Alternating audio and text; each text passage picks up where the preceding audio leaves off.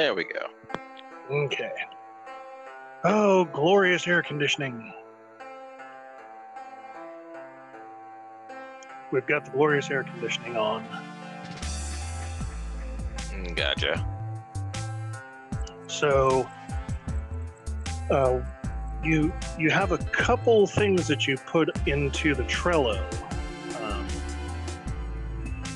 Which did you want to talk about first? We can go into the redemption arcs. Okay. I had actually sent my friend a message to see if he wanted to participate, but he's saying he wants an hour. Not sure we can do that, but okay. He wants an hour. Yeah, because he's watching videos.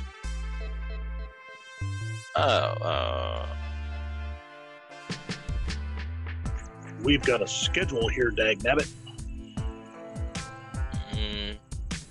Yeah. But redemption arcs for the most part, and just thoughts and kind of an examination of them. First off, the redemption arc topic came to mind because I was watching someone play through one of the Naruto games, and so I sat down and I was like, why are redemption arcs such a thing? Why are they so popular? Why is it that everyone seems to love them? I've seen people, just from my opinion on Naruto, just so you understand my opinion on Naruto, I think it's trash. I think Naruto has a worse storyline than Dragon Ball does, and Dragon Ball's storyline is pretty bad. But there are cool characters that have come out of Naruto, and there are some very impressive and cool fights. Like the first fight between Naruto and Sasuke in the valley of... I forget what the name of the valley was, but their very first real fight is still one of the highlights of the Naruto series for me. I love that fight. The fight between Pain and Naruto, I still really like that fight. So there are a lot of characters and fights in the show that I really like. The Sound Ninja 4 fights with Neji in them. I honestly think the show falls apart after the time skip in Shippuden. That's where I think it falls apart. But the whole narrative of the show, is that a hard worker who has no talent can be just as good as a person with genius talent. And that's supposed to be the dynamic between Naruto and Sasuke. Now, in this, which this is supposed to be the main theme of the show, it fails. Because Naruto isn't just some hardworking, talentless guy. He's actually from a ridiculously rare and powerful bloodline. He's the son of one of the most powerful shinobi to have ever lived. He is the reincarnation of a god. Naruto was always the genius. He was always the talented person. He just didn't work for it. Sasuke at least worked for it. Sasuke was constantly training, constantly improving. Naruto only ever really trained or improved when someone made him. Kind of like when Sasuke was trying to train to do that fire breathing jutsu at the lake. Yeah. And how they show him all through his childhood trying to mimic Itachi. Sasuke had the talent, he had the genius, but he constantly worked his ass off so that he could be as good as his brother, right? So that he could be really good and get his brother's acknowledgement. Sasuke was always a hard worker, and that makes you that much better when you have the talent and you're also that harder worker. Naruto, on the other hand, never really did squat. So this is why I say this story is trash, because the main theme of the story, what it's supposed to center around, it fails at. If they had wanted this story to succeed, Rock Lee should have been the protagonist. Here is a person who can't do ninjutsu, doesn't actually really have a talent for being a ninja, but he is constantly working 10 times harder than anyone else just to keep up. And doing that, he is one of the strongest ninja on the planet. He's not the strongest, but he's definitely in the top 20. Especially when he opens those gates. Especially when he learns to open the gates. So, and Mike Guy also shows that because once again, he took Rock Lee under his wing and because Rock Lee was just like him. Neither of them had talent in using ninjutsu or genjutsu, and they only had talent in taijutsu, which they trained furiously to make it good enough to allow them to compete with more powerful ninja. So if they had focused around Rock Lee as the protagonist, the theme would have worked and the story actually would have been really good. But because they focus around Naruto, who is a prodigy amongst prodigies, it doesn't work. And that's why the story is trash. And I've seen people try to defend Naruto. And it bothers me that they can't even acknowledge this. Nope. So, bye, Crit.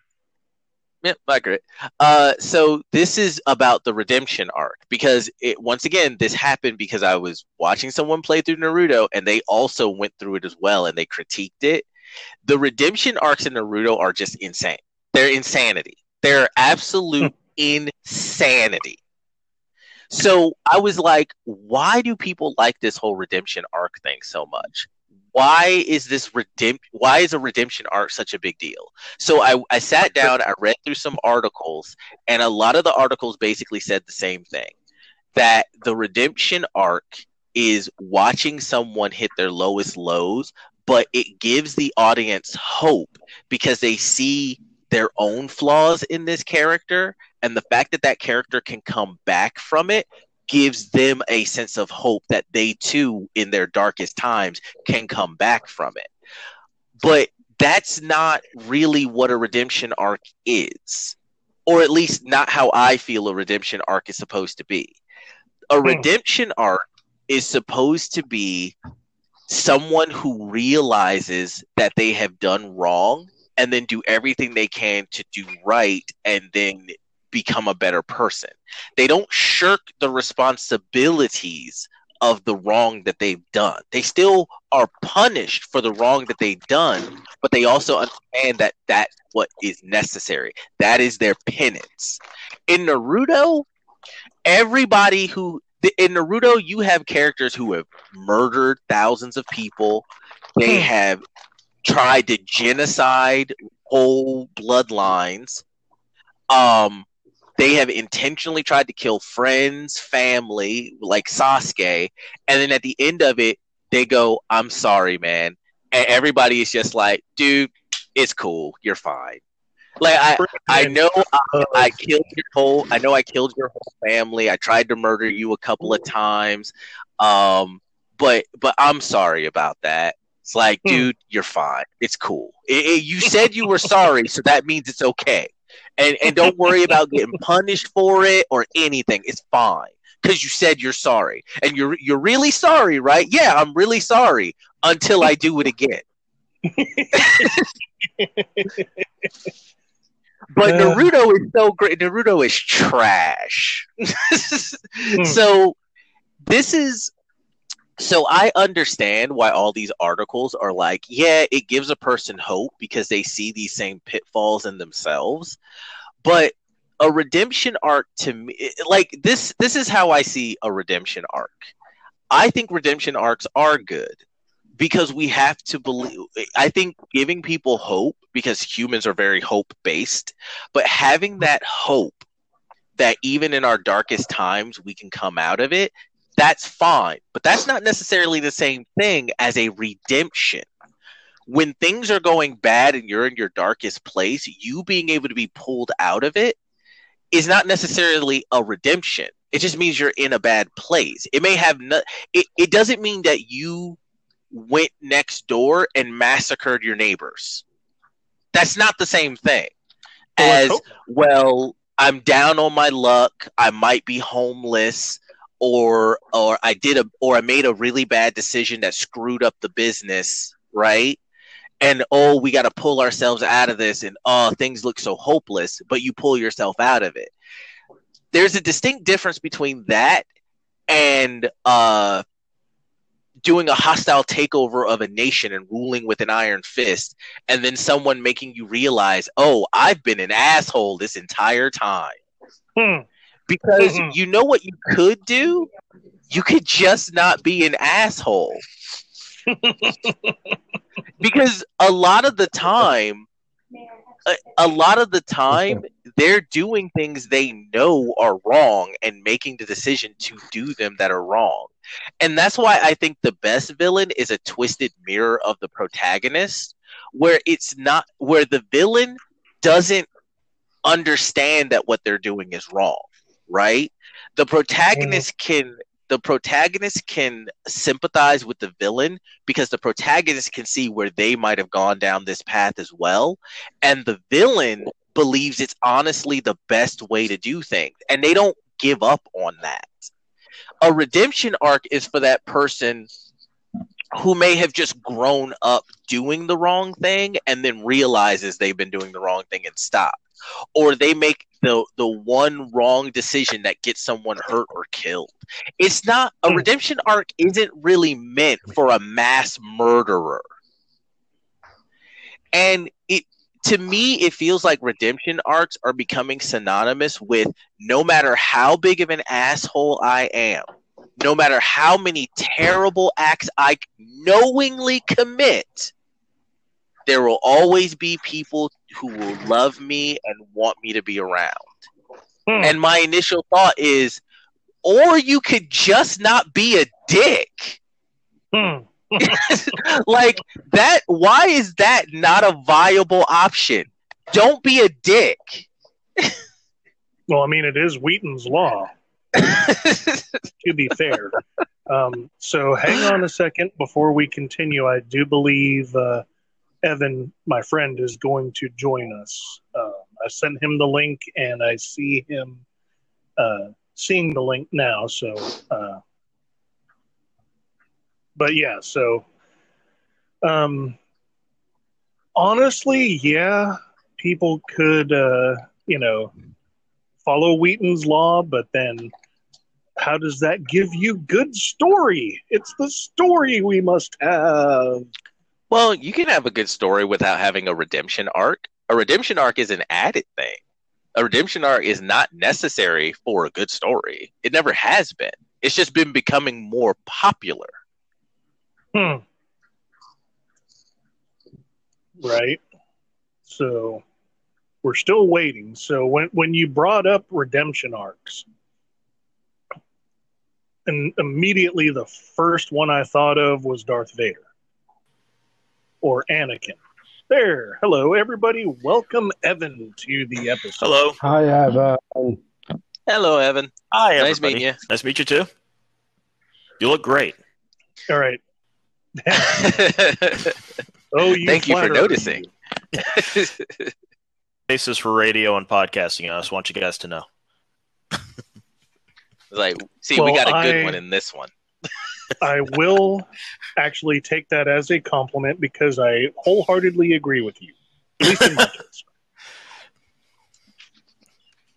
So everybody, this is impressive facial hair, that's for sure. So everybody, this is Evan. We recorded a bonus episode last night, which ended up focusing a lot on Star Trek, which was fun. Right now, Evan. Also, let me introduce Evan. Gerald, aka Sukanode, is my co-host. What's up? Hello again.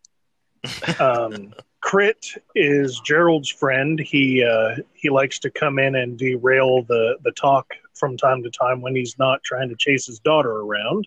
Don't even. Oh, there he is. As long as he's not trying to chase anyone else's daughter around, I think that's good.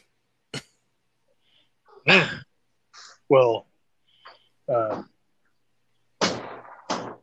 no, did we bring that? Anyways, getting off topic, but we are talking redemption arcs. essentially, in this case, Gerald is very upset with Naruto in that people get to be dicks and then be like, oh, I'm sorry, I won't do it again until I do it again. And then rinse, repeat. And then literally rinse, repeat. I have not watched Naruto, but I relate with that because being stuck with this self-quarantine situation, I watched the entirety of Zoe's Extraordinary Playlist, and there's no way around it. Zoe is hands down one of the greatest villains in TV history. Okay. Oh, I have not seen this. Yeah, it's I watch it because I think everybody secretly loves elaborate dance numbers, and I am no different. And it's essentially just an excuse to do like 2 or 3 elaborate dance numbers an episode. Because the whole premise of the show is that she sees people expressing their deep inner emotions through elaborate dance and song numbers that only she can see or hear.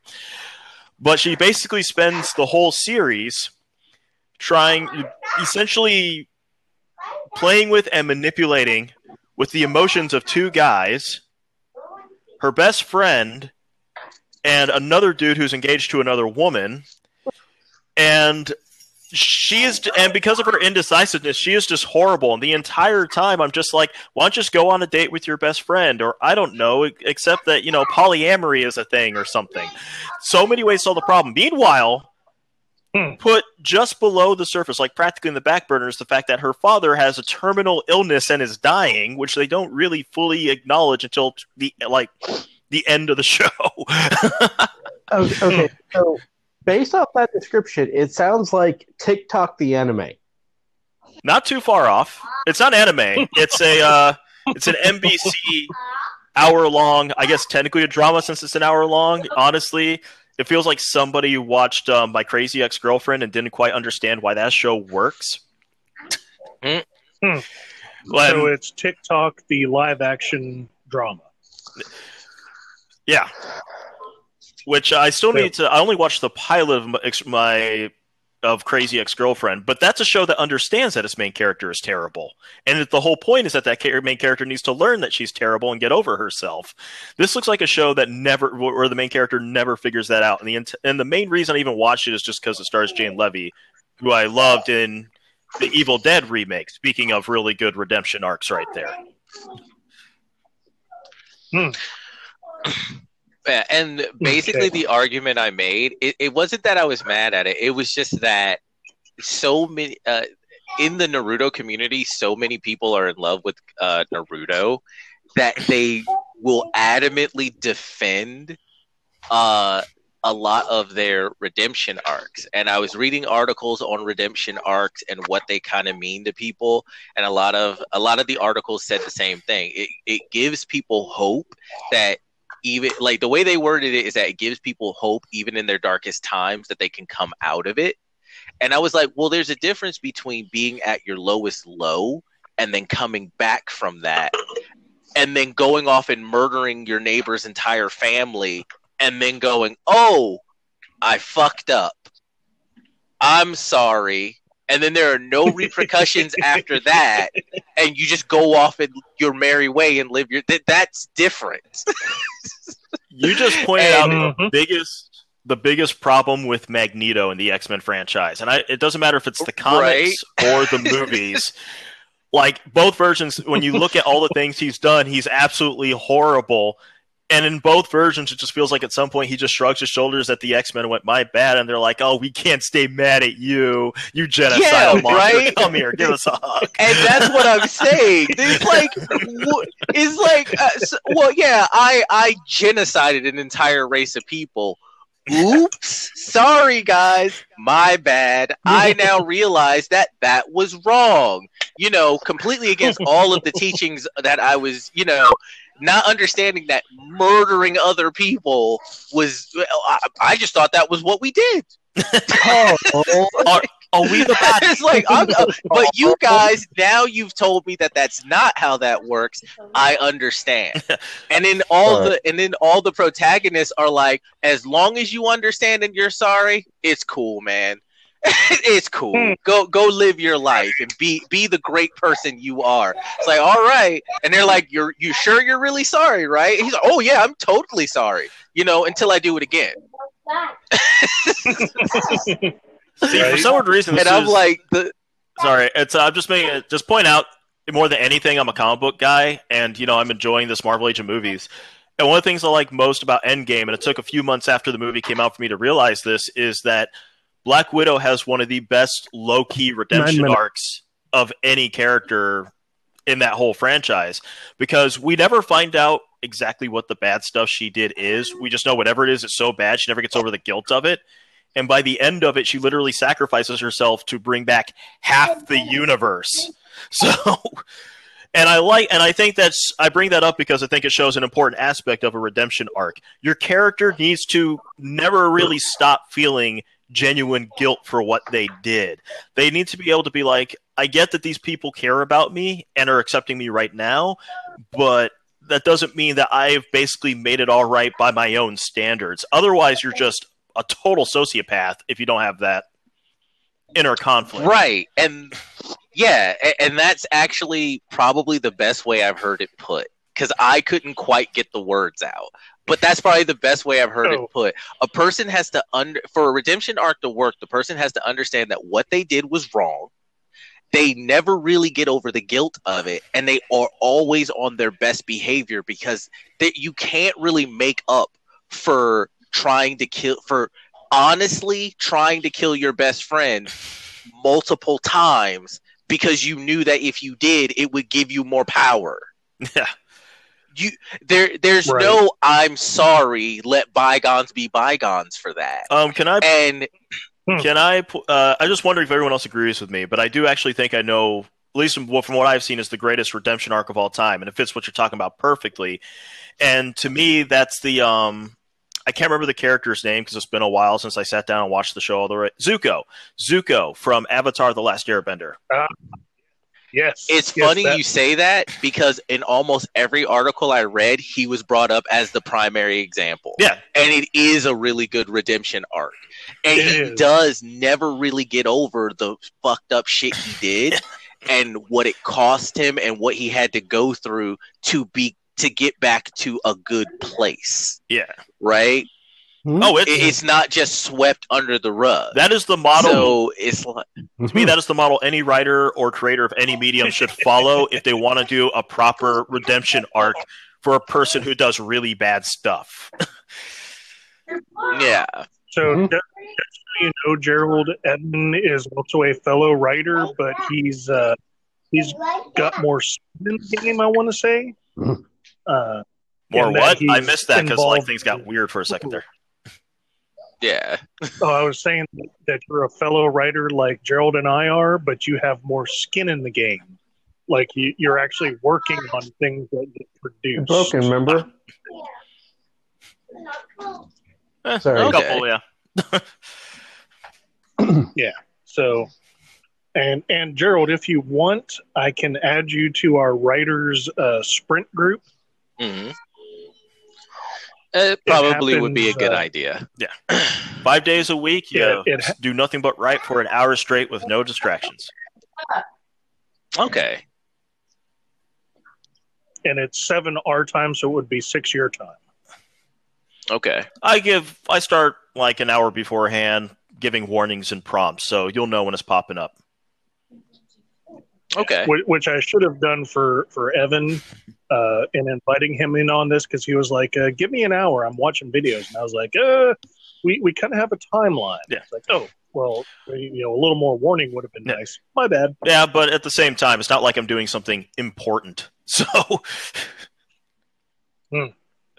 So before, when we were waiting for you to join, I was bringing up the redemption arc of Anakin. Oh, that redemption arc is horrible.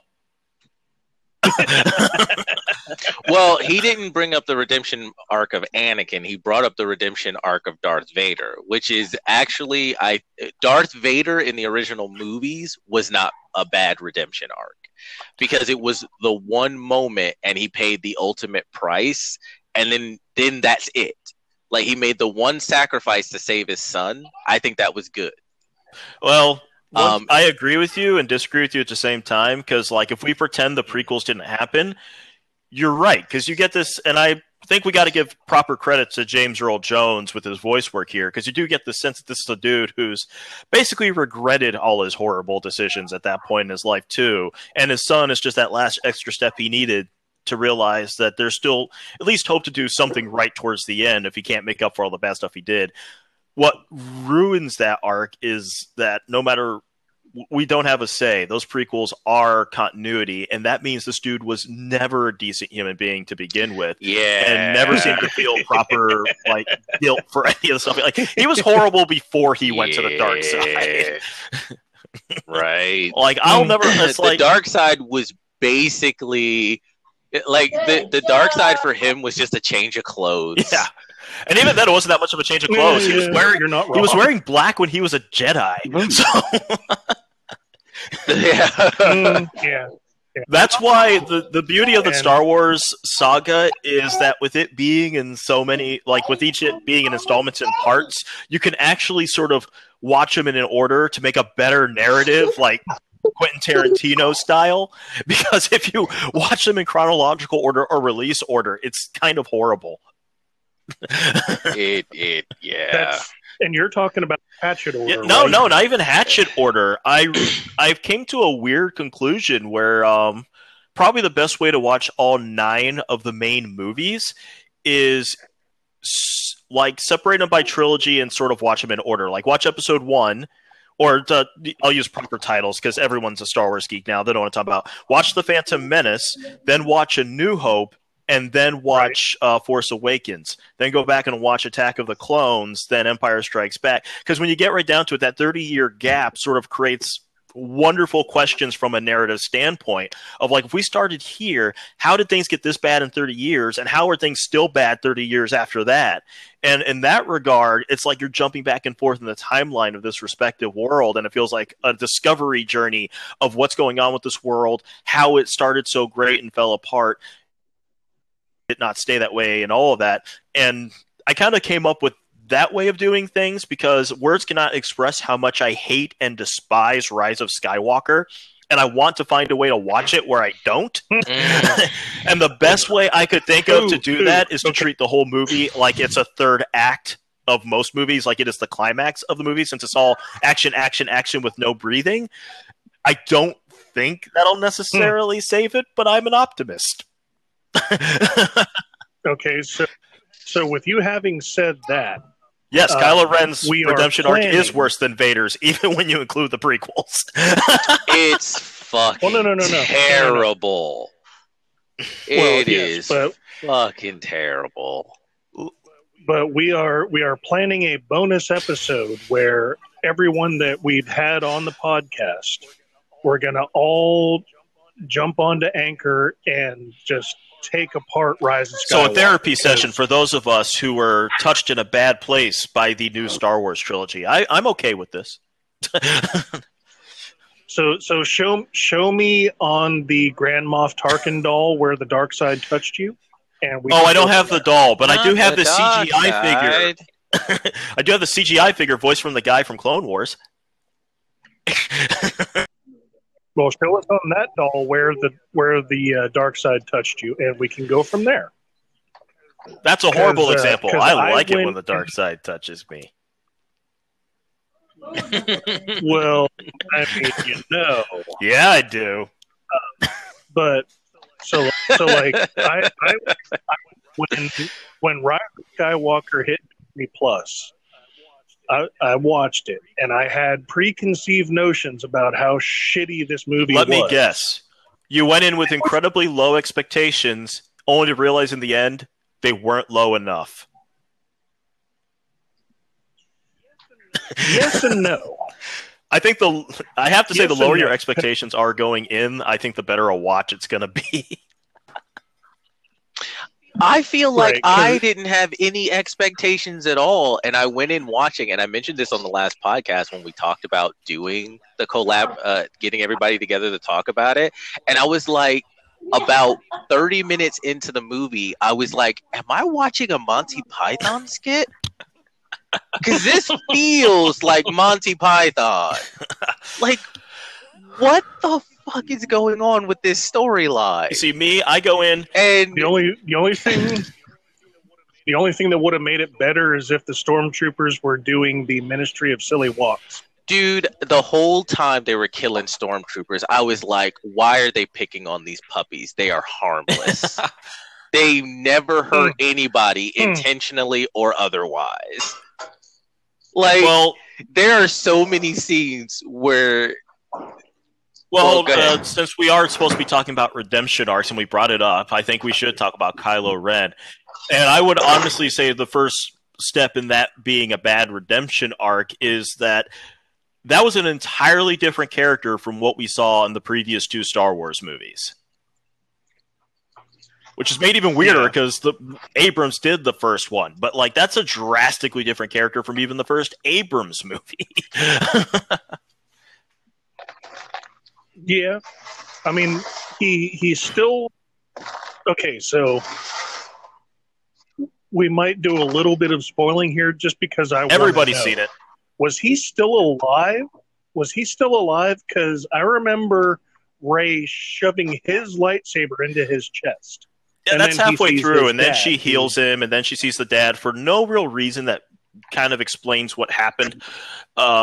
Because there's a lot of stuff in that movie. The only way things make sense is if you've got a lot of like hardcore lore knowledge and lore that doesn't even count anymore. And not even counting the fact that you had to be playing Fortnite at just the right time to know what that signal they're talking about was. And but she does get into that fight with him, and she does stab him, and then she heals him. So that later on he could do the same thing stupidly later to her at the end, which felt a lot like... I think we can all agree that almost every flaw in Rise of Skywalker came from a combination of Abrams' complete and total inability to end anything and the studio's need to make all the fans happy, which is a fantastic way to make sure you make no one happy.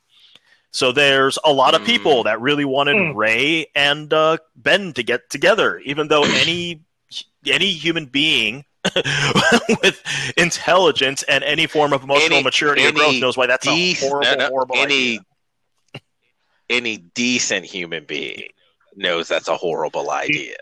Any decent human being is like, no, that should not work like that. I have a friend, I've known her since high school. She is all about that relationship. And every time it pops up in even the slightest way, or even if it's just like randomly pops up on my timeline that she put up a post about it, I have to fight off the need to be like, this explains why you never had a decent boyfriend, right? Yeah. I even said Kylo Ren, they just turned him into every teenage fangirl's bad boy fantasy. Yeah. That's all he is. See, he's a bad boy fantasy character. And I know this is going to lead to all sorts of comments, but I'm one of those people who actually loves The Last Jedi. I actually think that's the second best Star Wars movie, in my opinion. And I think one of the things Rian Johnson was smart about was that he looked at Kylo Ren and be like, let's not even pretend this dude's redeemable. He's not. And what I enjoyed most about how that movie ended from the Kylo Ren perspective was that this was a guy who was clearly going to lose in the end, but I was curious to see what kind of damage he was going to cause before he did.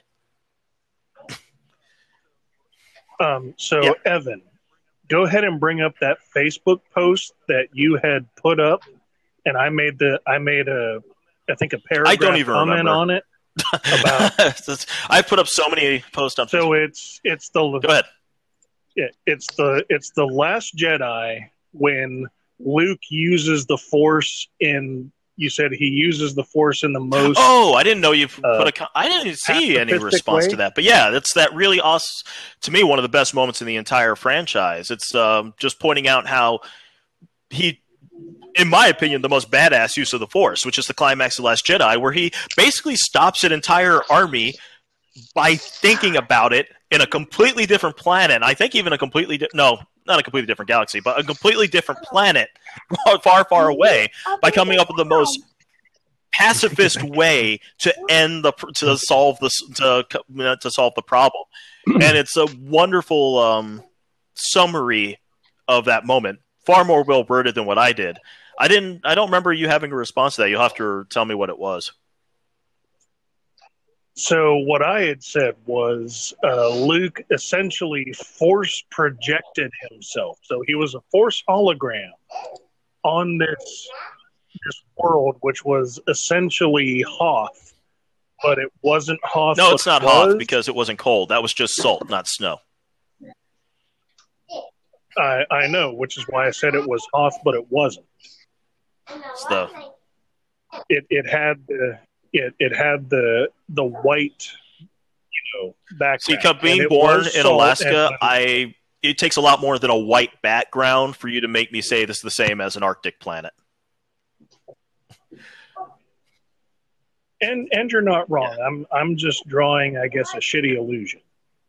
Because what I was going to say is with your method of watching the three trilogies, it's essentially watching three different versions of the same three movies. I know a lot of people say that, but I don't entirely agree, mainly because it's mainly the prequels that derail that one-on-one comparison, I think. Because, well, how can I put this? By that point, George Lucas was such an incompetent storyteller with nobody correcting him or telling him no, that he doesn't understand basic structure anymore. And that kind of ruins that comparison.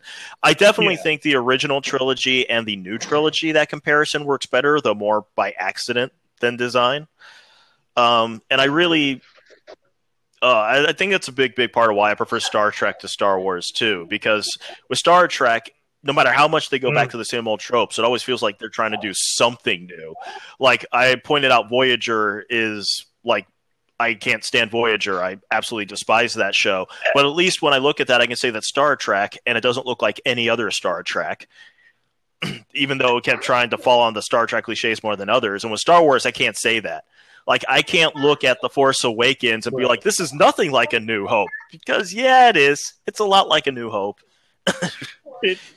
Yeah, and that's okay. So let me retract and say the order that you're saying is watching three different series, but it's actually each one is two different movies.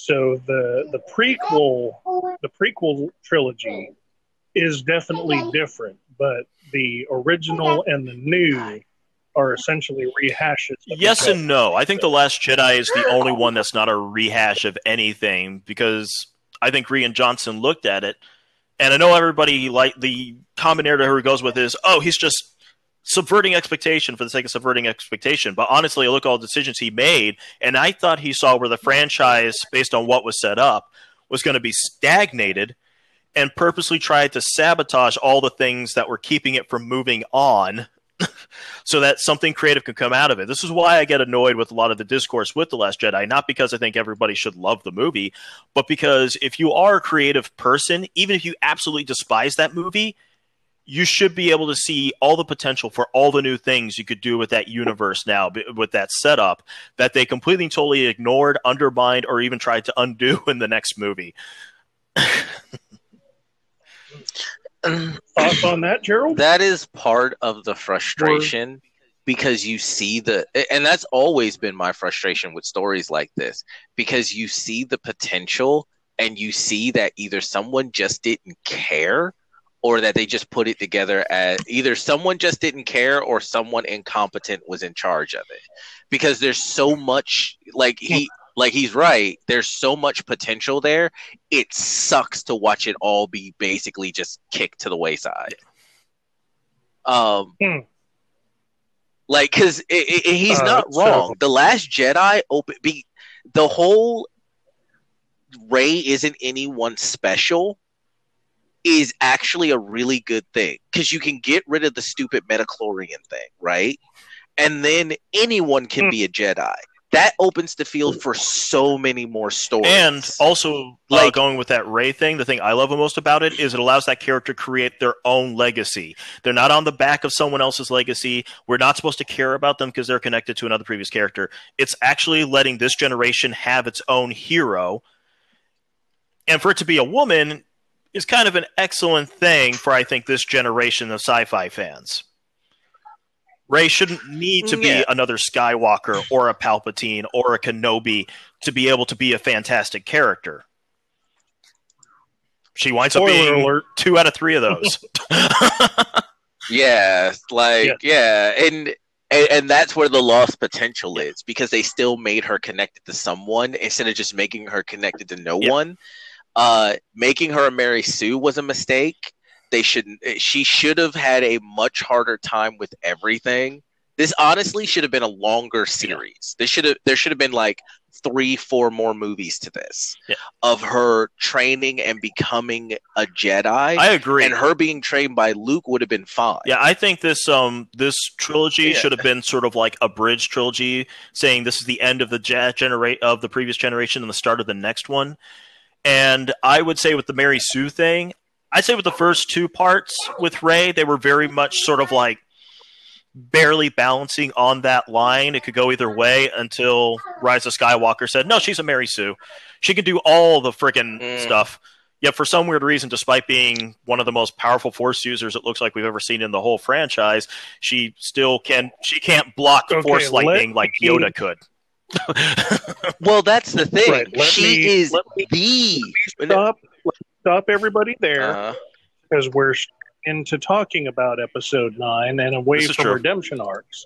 Unless one of you wants to, I feel like this is an extension of the redemption arc as well. But you're not necessarily wrong. Yeah, we are starting to derail. So I'd say, since I think what we should do is focus on, say, Kylo Ren as an excellent example of possibly the worst redemption arc ever and how to do it wrong.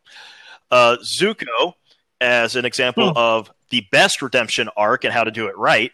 And we just need something where in the middle that can represent a sort of an average for that kind of arc. I don't know what that middle is. Yeah. But... All right, so everybody troll your memory. Let's think. What's a or so better yet, redemption? somebody who could have had a redemption arc but they didn't go that route, and how it made that story either better or worse. Like, I think going back to Kylo Ren, I think the whole trilogy would have been much better if they never bothered with a redemption arc for him. Yeah, just let him be a Sith. Yeah, just let him be the horrible, horrible person he always was.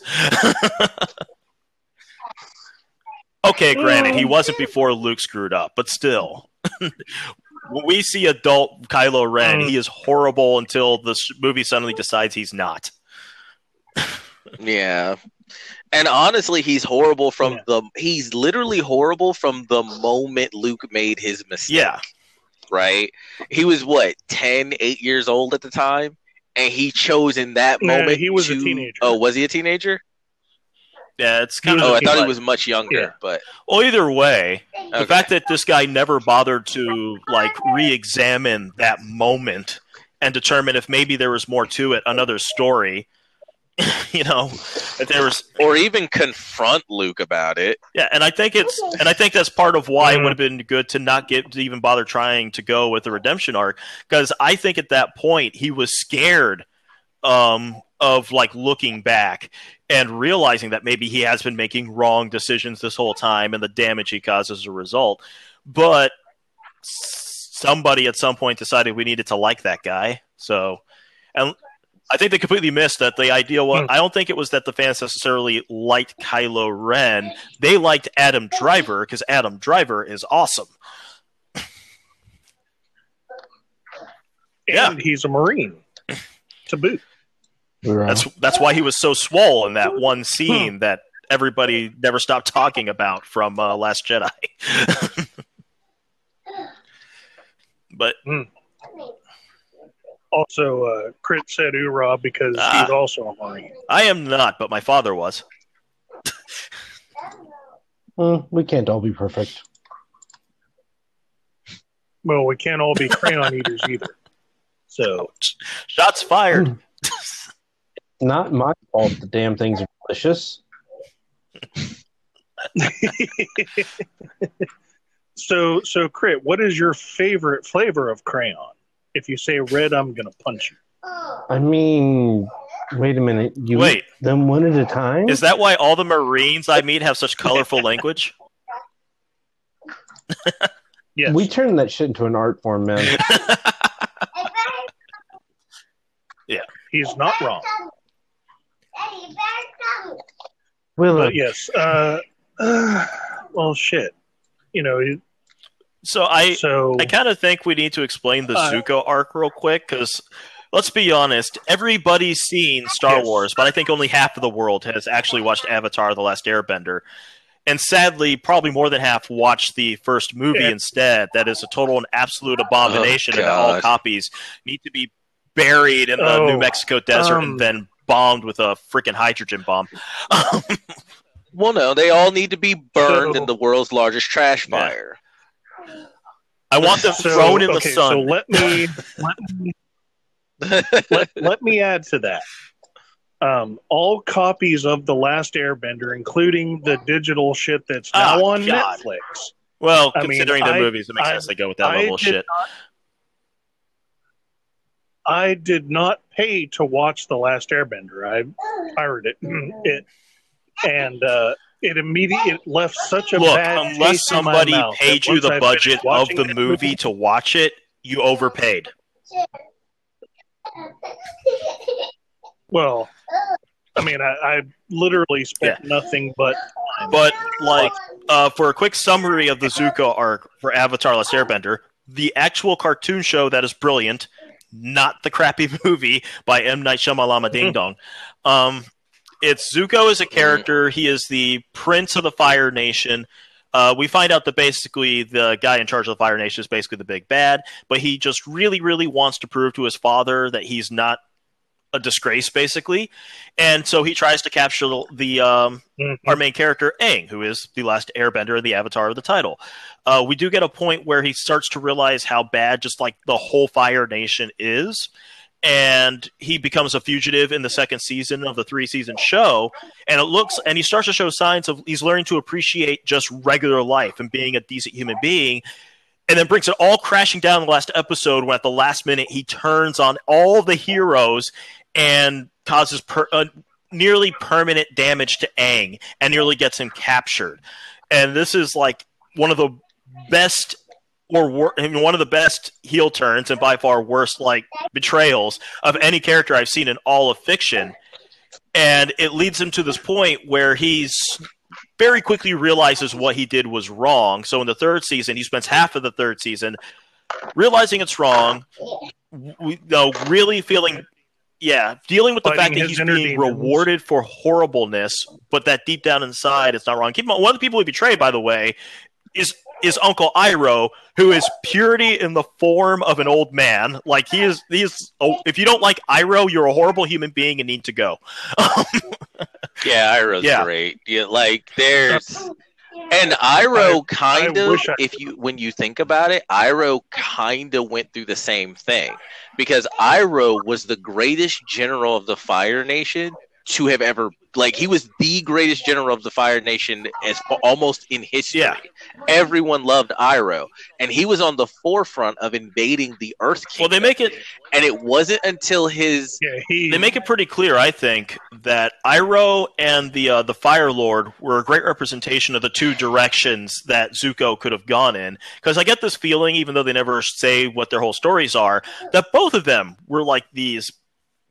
Probably war criminals back in the day when you get right down to it. But Iroh was wise enough to realize the horror of what he was doing and how it was just creating this incredibly toxic cycle, whereas Fire Lord just embraced it. And he's just this incredibly horrible, selfish guy who's constantly seeking more power just for the sake of having more power and doesn't care about who he destroys or kills to get it. Whereas Iroh realizes to take away from... there's a good example we should bring up for Redemption arcs. But taken away from Black Panther, that speech in the mid-credit sequence about the importance of building bridges versus walls.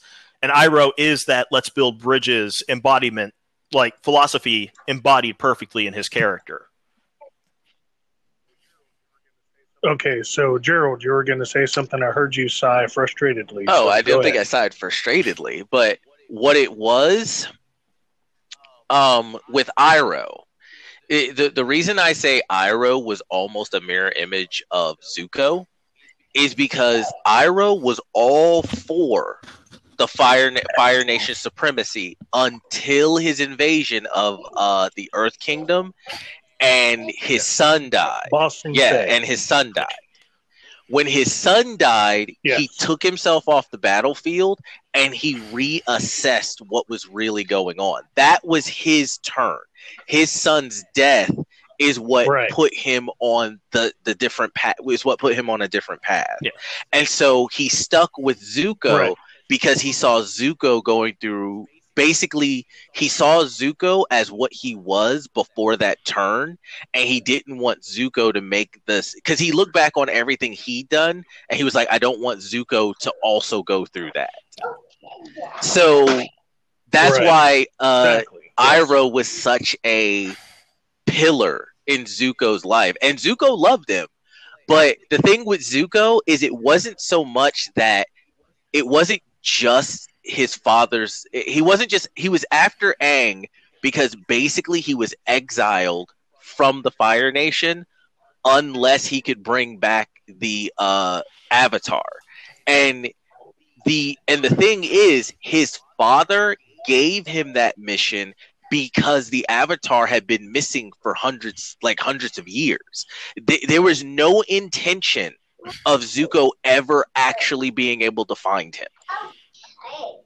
Like it was, and let's not forget Ozai gave him the scar. And Ozai is the one who gave him that scar. So for Zuko, the reason he made a decision, and that's why that heel turn that nearly gets Aang killed is so good, because Zuko had at that point he had gotten two choices. He had spent all this time chasing the Avatar to get back his honor and regain his place next to his father and possibly gain his father's acknowledgement and love.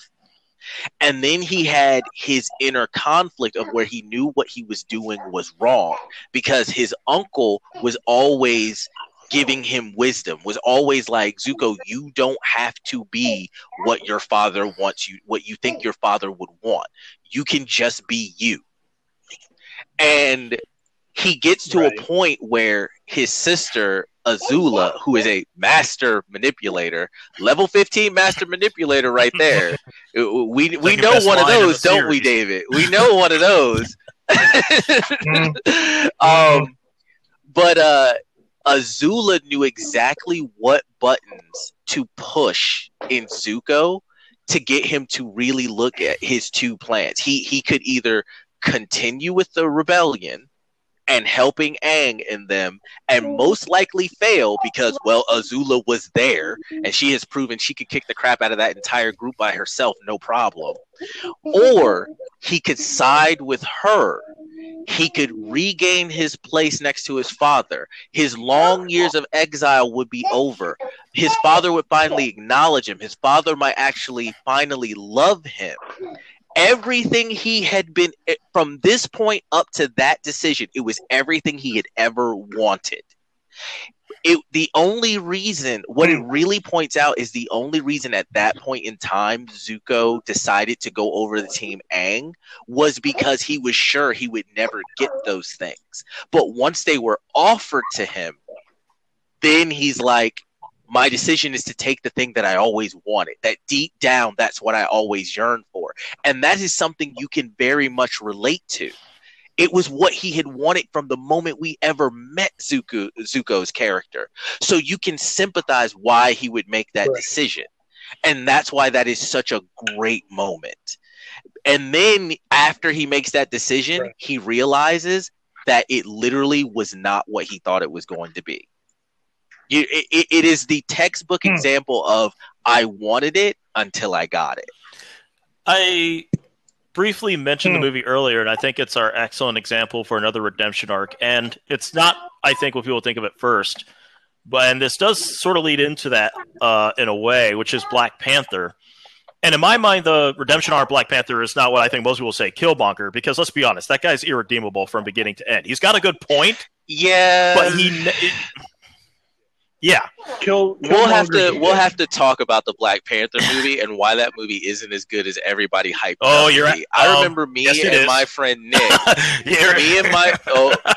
I'm not so sure because I went to see it with me and my friend Nick went to see it when it released in theaters like day one, and I watched that movie and I was like, this is not a bad movie, but I don't think it's as good as everyone thinks it is. And one of the that's all the conversation. I would argue it is, but to go back to what I was saying earlier about where the redemption arc actually is, it's with the Black Panther himself, because the Black Panther at the start of it, and I mean both like the character of T'Challa, but also what he was and represented at the start, is basically this horrible xenophobic isolationist. And in a similar fashion to Avatar: The Last Airbender, because like the moment where Zuko finally takes that major step towards redemption in the third season is when he finds out what Ozai's ultimate plans are. And to that extent, you're seeing the end point, the end game to that path, and that's what makes him go, no, this is not what the hell I want, and to turn around and start going down the right path. It's similar to with Black Panther in that Killmonger represents the end game for that isolationist, that xenophobic path that Wakanda was going down, until Killmonger finally forced him to bring it to a head. And also forced him to look how their way of life had already sort of like internalized the exact kind of things that would take him in that direction. And I think there is a major redemption for T'Challa, that at the start of it, he's like, no, we keep those problems out there. We just protect our own little area. Screw them. We're only worried about our stuff. We only venture out there when it affects us. Before he finally realized that even that policy was actually making the world out there worse. And at the same time, how they make it worse comes back on them at some point in time. And really, when you get right down to it, that movie is about how they lucked out. That somebody tried way too hard and way too fast when there was still that element of resistance within Wakanda, and that it happened at just the right generation where they would actually consider more of a correct path to extending beyond the world, that they're able to stop Killmonger from what he was trying to do, and also listen to what he was saying enough to realize that they needed to make that kind of a change. Okay, so you're giving too much away from the new card that I put in Trello to talk about Black Panther. So let's go really, because like it made over $1 billion. I thought everyone saw it by now. Oh no! I'm saying for content wise, stop. And I would, being, and I'm going to say it this way, being the white guy here, the other white guy in the conversation, Black Panther was released during Black History Month. That was just good marketing, though I think it would have made that $1 billion no matter when they released it. You are not incorrect, but I think that because when Black Panther was released that February, Facebook and Twitter exploded about it because it's, it was Black Panther and it's Black History Month and this and that and the other thing, and and I've seen the movie. I like the movie. It's a good movie. But I also in this case, what I'm just talking about is the redemption arc for the main character. This idea that you have to go from what is ultimately a destructive isolationist, and let's be honest, they were, like I said several times, xenophobic way of doing things in life, and how it's better to create your friends and create your allies and to create a positive influence on the world around you versus the isolationist policy. Because for those who don't know, the character arc for T'Challa is that he starts off saying we should only be worrying about our people and us. And by the end of the movie, he realizes that everyone is our people. And if we have a way of making the world a better place, then we should actively be trying to do that. And I think that's interesting because we're used to redemption arcs being to villains. I mean, going back to Zuko does start the whole series as a villain. but ultimately, but this is one. Yeah, I have no idea what happened there. Bye, Crit. Sorry. You didn't get an But, no, he left. But it's interesting that here's a movie that when you think about it, the redemption arc is for the hero. And it's not even necessarily that the hero was like a bad person or doing bad things, but it was them eventually realizing that they were adhering to essentially a bad philosophy and equally bad practices that came from it. And I think go ahead. So I just added another card because you talking about these specific parts of Black Panther, and it makes me also think back to Thor Ragnarok. And I'll go well, ahead if we're going to talk about that, I think we have to now. bring up an interesting question. Does Odin ever really truly get redemption?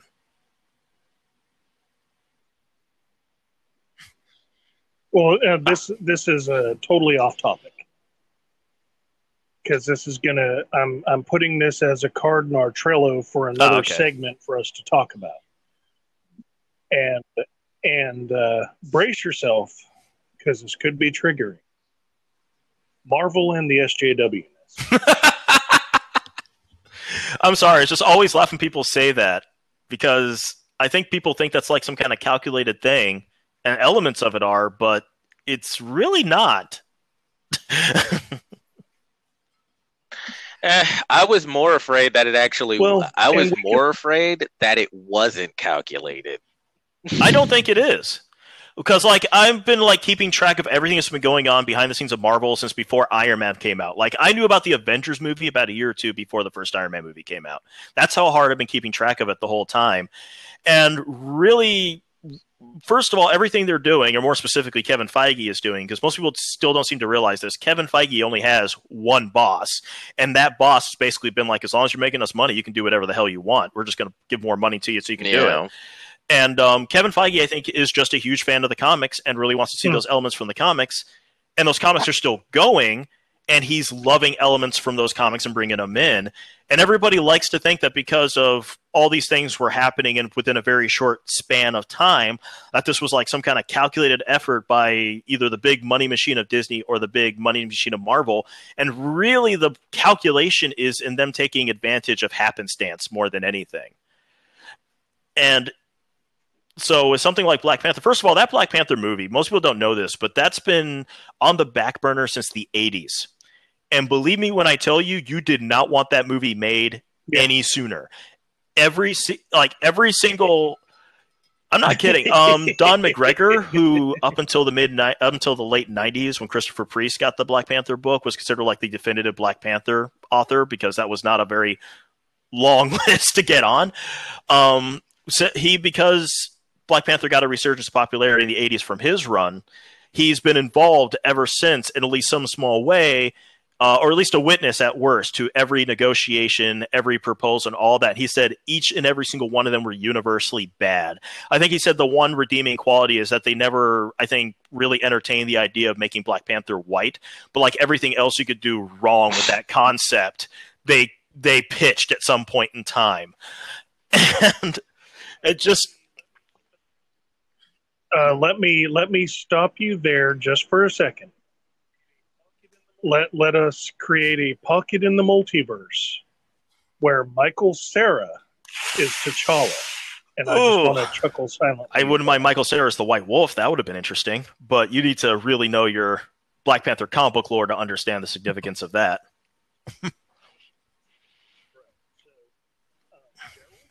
Right. So, Gerald, thoughts? Ugh, sorry, brain. Yeah, you could not have come up with the worst idea. Now, yeah. So, are we talking about thoughts on the Black Panther, or are we talking about just thoughts on redemption arcs as a whole?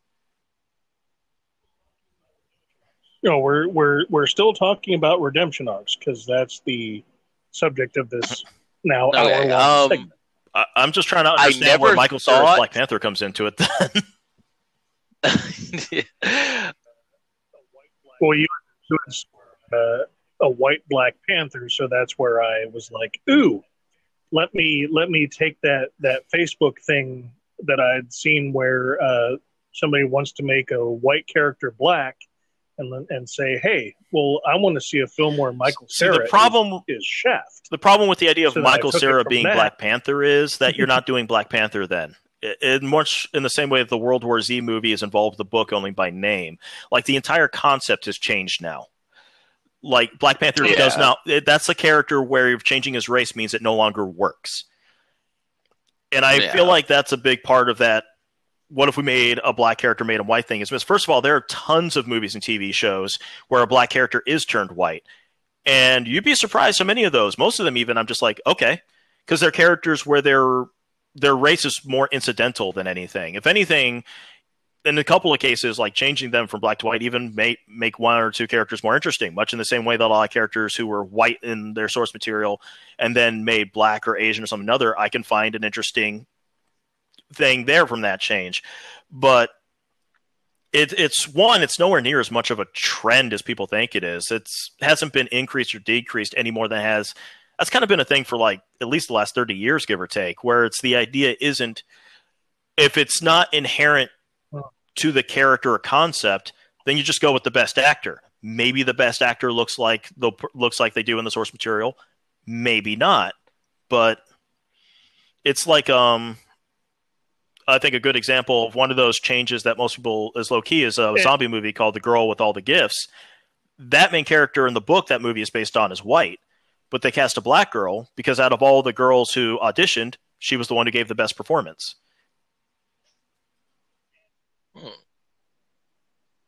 And I can understand that now.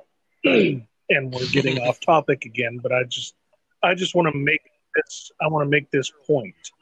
And Gerald, you remember Grover from the Percy Jackson books? I need you to remind me what the character did, because it's been a while since I read Percy Jackson. He was the satyr best friend who was Grover, on the lookout for. Grover. Oh yeah, the one they ruined in the movie. Yeah. Yeah, he was kind of, yeah, he was the stoner. But then in now I will totally 100% say they fucked the first movie up. Second movie, the fuck ups in the second movie were due to the foundation set up in the first movie, so I can give you that. Also, I'm not gonna lie, I didn't see the second movie because that first movie made me so fucking mad there was no way I was going back. Understandable. Well, and that's understandable. And just because I like the Percy Jackson series, I went ahead and watched the second movie. Nathan Fillion? And my man crush is the only reason I considered watching that second one. Yes, and he makes I know. I saw Firefly reference YouTube's a beautiful in the thing. movie. But it actually followed the book better than. See, I always did. With Lightning Thief, whenever anybody asked me why I didn't like the movie, I said, they're like, oh, you're just upset. If they make the mistake of trying to say so, they're like, oh, you're just mad it's not like the book. And I'm like, no, you don't understand. They didn't adapt the book. They tried to adapt all of the cliches of 90s kids movies to the book and then made a movie out of that. That's how I always described it. And the casting alone indicates they screwed up, because I understand the need to use older actors to play characters and are younger in the source material for many, many reasons. But this is one where literally the character's age is tied in directly to the series long plot.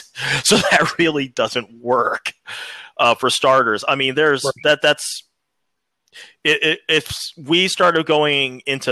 if you did it, the subject of this episode was the worst adaptations, I would go 3 hours on Percy Jackson alone, and then somebody will mention World War Z, and that's another 12 hours taken out of the day. So,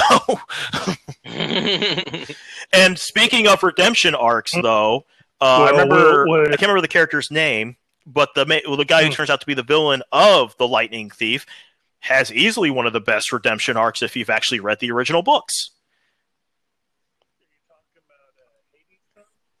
He's not Hades' son. No, he's Zeus's son, if I remember correctly. It's the guy who steals the lightning in The Lightning Thief. I want to say his name is Luke or something like that. See. Yeah. Oh, Lucas. Because that.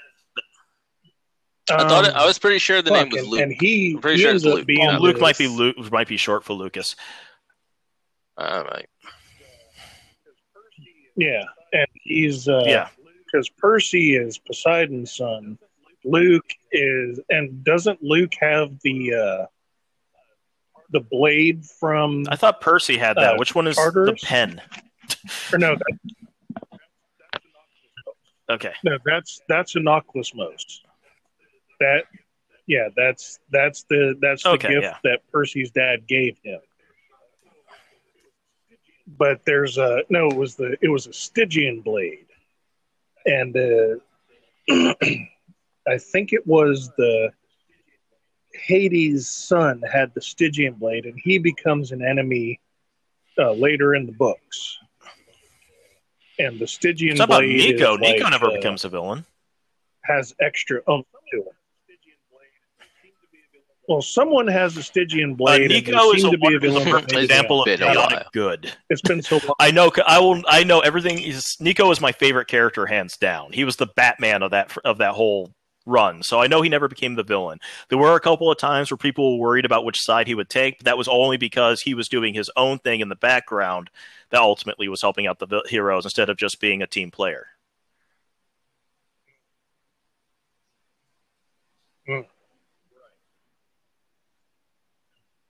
Right. So let's get back on track.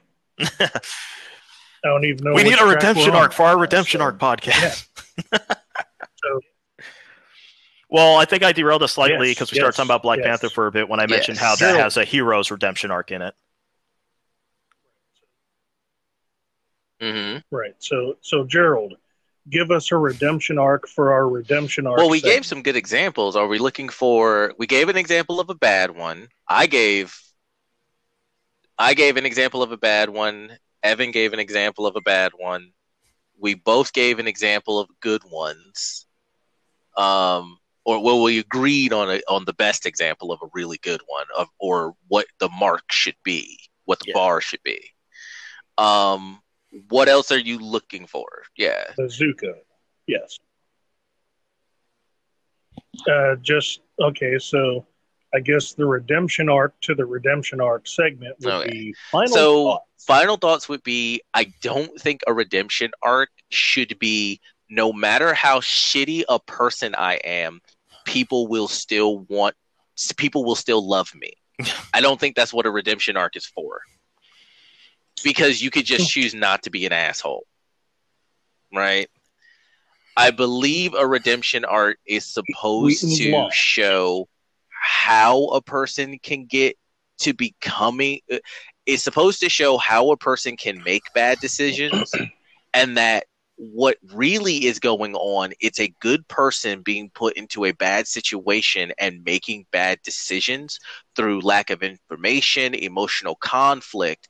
But in the end, they are a good person and they're able to realize that and come back from it. And because one of the things with Zuko is he even says it when they're on the beach. He got to a point where he was starting to question whether he even understood the difference between what was right and what was wrong. A lot of these bad redemption arcs, the person being redeemed understands the difference between right and wrong. They're just doing the wrong thing, even when they don't have to. And then it's just everyone else just forgiving them for being an asshole just cuz. And I would say the biggest flaw in those really bad redemption arcs is, especially the writers and creators keep forgetting that the internal conflict is important. It's not just enough that the characters we like are suddenly okay with them. Like I made a joke earlier about how Magneto's redemption arc is so bad because he does horrible genocidal things and everyone's okay with it. But the reason why X-Men fans for so long, at least with the comics, were able to accept it is because you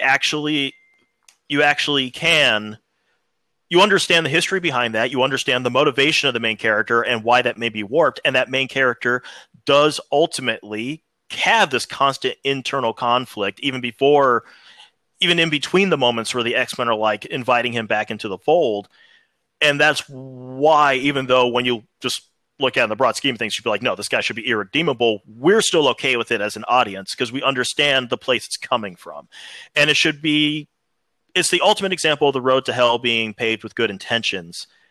And the work someone's going to put into to at least create a path to heaven. I think the most important thing for a redemption arc is the character needs to learn to get over themselves, basically. Mm-hmm. And in my opinion, I think a lot of the best redemption arcs are the ones where the person's necessarily trying to save themselves. It's where they're trying to save someone else from making their mistakes.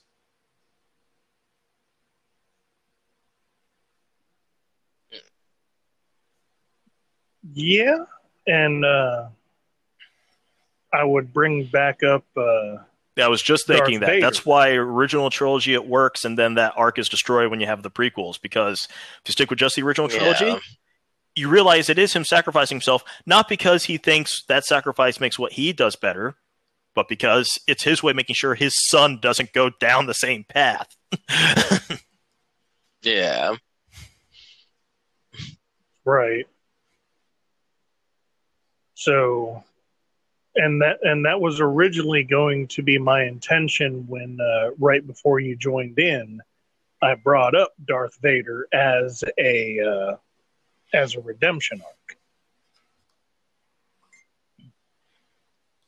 because I mean, and you also say astutely that the original trilogy doesn't bring up all the bad because shit then it didn't that exist. Anakin did. And Like- even then, it may have been better than Right, what he 'cause, got in you the know, kill- movies. Because And the most frustrating thing is the fact that he fought in the Clone Wars, kind of like, Because that's all we know, because we all know that if you're fighting in a war, no matter how righteous a person you are, you're going to do some pretty bad stuff. yeah. But nope, they decide before a war even starts, he's got to kill women and children. Wrong. And Yeah. an entire village single-handedly. Yeah, that's And what that's let's not the forget problem the with his young ones. redemption arc ultimately, is at some point you have to ask yourself, in order for somebody to be redeemed, they have to start from a point of potential good. When was this guy ever good? Yeah. It's like he never even And needed to be every- seduced into the dark side, just needed to be told it existed. Right. And they actually, at some point, have to make a good choice as well. Yeah. You can't just have a character be, well, I'm conflicted, but I'm going to do the bad thing for now. This incidentally No, enough, you have to. this incidentally enough is why most Good. romantic comedies, in my opinion, fail. Because it's always about two horrible people with neither one of them really having a redemption for that very same, for Yeah. exactly the reason you're talking about. Mm, Well, when you say that, I immediately think of the breakup. with That's a Vince good Vaughn romantic and comedy. Jennifer Aniston. Like, well, in my sense, I think of characters that they've played, and it's like the two assholes. You know, they break up, but they still live in the same place, and they're just Yeah, and it's them One ultimately upping their realizing they're bad for each assholesmanship. other, and that's why they needed to not just break up, but be separated. That's why it's a good one. I think of a good one like, going back to the redemption arc, an excellent example, Billy Crystal in When Harry Met Sally. Because oh God, Jesus, that entire it was the entire fucking entirety of When Harry Met Sally was just but that's just it. When we into first them meet Billy being Crystal, he is old the and together. biggest asshole. He's just this misogynistic prick. And we see how over the course of, I think it was a decade, give or take, that movie spans out, of how he has to gradually grow to be a better person. And so does Something Meg like Ryan, that. too. I mean, let's be honest. She wasn't exactly the best when we first met her either. mhm. But the best scene ever. Yeah. So in the a final romantic thought comedy. here I'll is, have if you're what going to make a she's good having. romantic comedy, you need to understand the redemption arc and how and why it works. And you need to not have people just Yeah, and you're also not what a lot of romances do is they will they will have they'll have the woman do the exact same thing the guy does, but the woman never gets called on it. It just the dude does. Oh, I've seen it on They'll both literally sides. mimic. Yeah, they'll literally mimic what the other one does, and neither will, and they'll just let it go, and no one will call them on it. It just becomes not a part of the conversation, and it's like, what? That's why most romance movies suck. I don't care if you're a man or a woman. If you're sexist against either gender, which movie is actually going to enhance that belief is dependent on which one is being bad at that time. I've seen the one where it's like the woman's doing shitty stuff that the guy's doing and never gets called on it. I've seen ones where the guy's doing shitty stuff the woman's doing never get called on it. Most of them are both sides doing incredibly shitty things and never actually being called on it.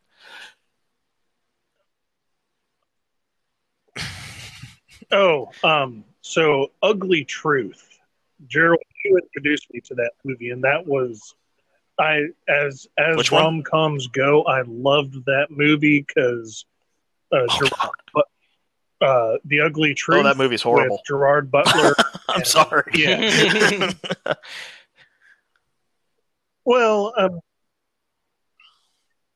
Well, I'm like I had said in the bonus episode yesterday. I'm the kind of guy who just likes to watch movies, whether they're good or not. Just for like I just watched 12 episodes of Zoe's Extraordinary Playlist, a show that desperately needs a redemption arc.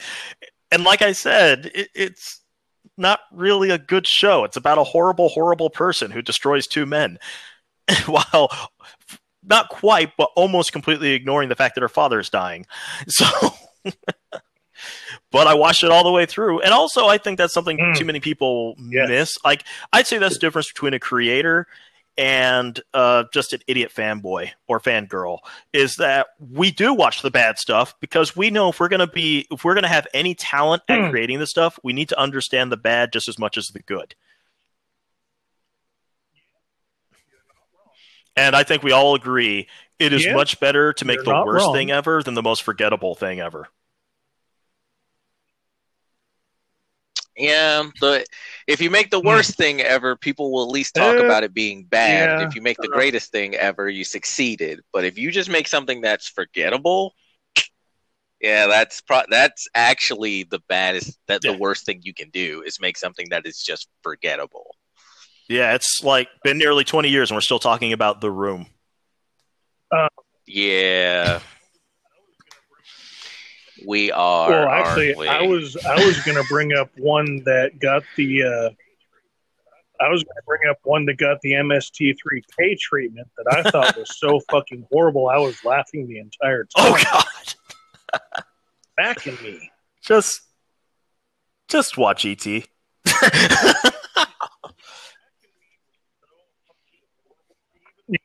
Mac and Me was so fucking horrible. Even the end was so fucking horrible. And I was laughing so hard that upstairs, Christy was like, "What are you laughing about?" And I paused the movie, still belly laughing. Went up there and told her, I was like, "I'm watching this fucking horrible sci-fi movie." Oh, that's the sad thing. It's not a spoof. They were being sincere. And it's so horrible, but it's funny. But seriously, though, you tell me you never had a full-on synchronized dance sequence in your local McDonald's before? I had like 3 before this quarantine thing happened. And that was just this year.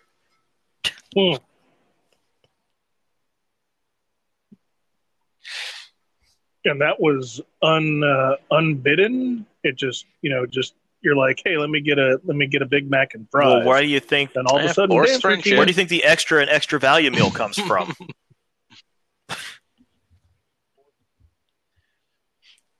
It's not really forced. It's more like they just beam the entire sequence into your head and you just go along with it. Oh, so it's a violation. But was it stupid? Don't you? Isn't that what it always feels like to have McDonald's?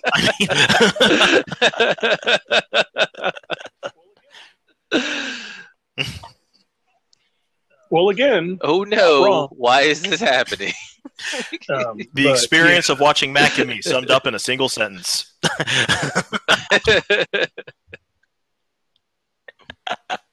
Why is this Yes. Why is this happening to me?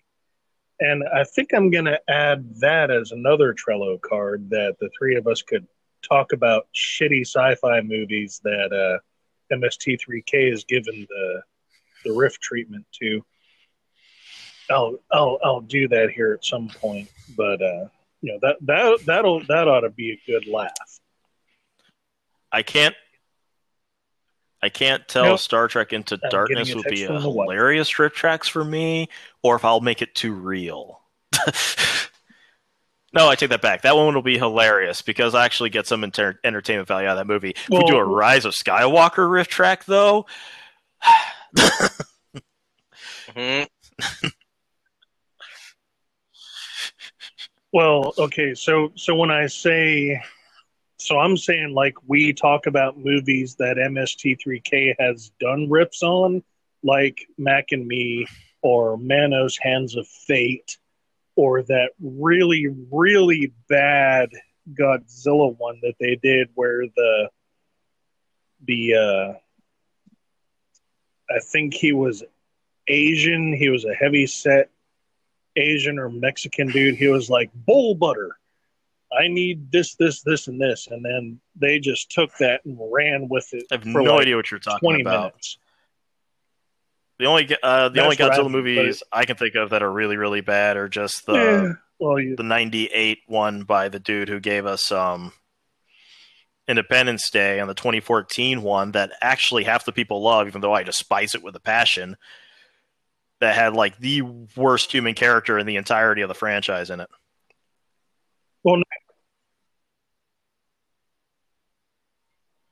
well, no, it's a knockoff, so it's like a B movie.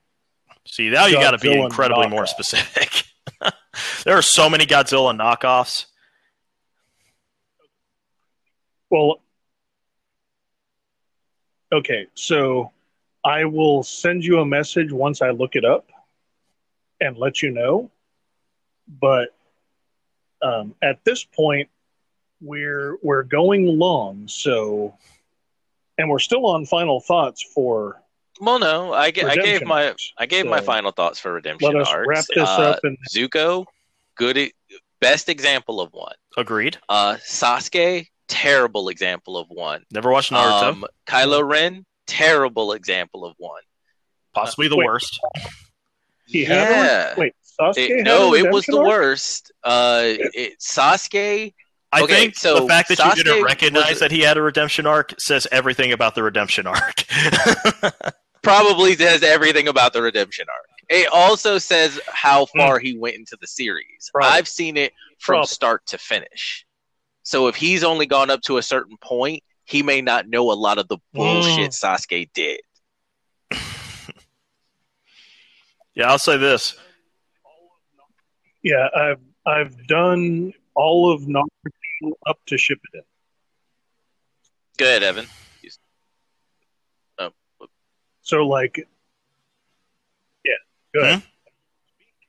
Oh, I thought you were about to say something. Evan, speak.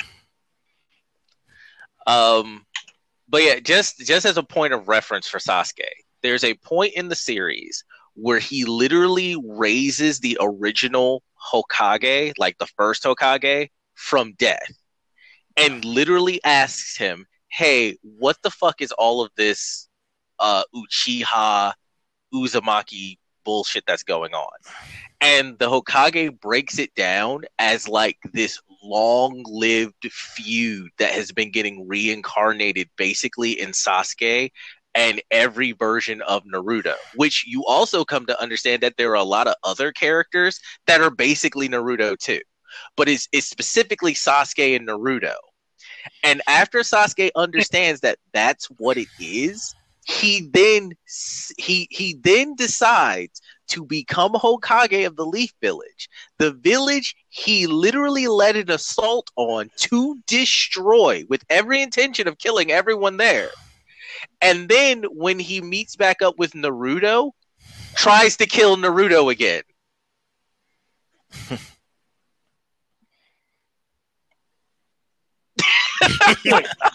Wait, hang the fuck on. I thought Naruto was the I thought Harugo Take your time. Ah, Take your time. shit, brain. I Brain know working. Thank when you hear these things happen, I thought your brain stops for a moment because it cannot compute. Like I know. right. So I thought after Big Titties Mick Old Chick Mick Genjutsu spell, No, I thought Naruto had Naruto was not the become Hokage.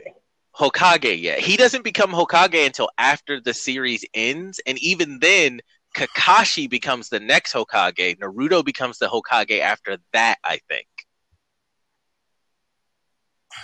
Dude, you need to watch it all the way through. You need to watch it all the way through. Well,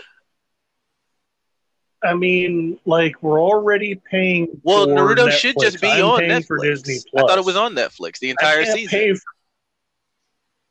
It is, but or you could it just is, get yourself a Crunchyroll. Oh, okay. Shippuden. Yeah, you and yeah, you're missing out on because it's only up to Shippuden. Oh boy, David. Oh man.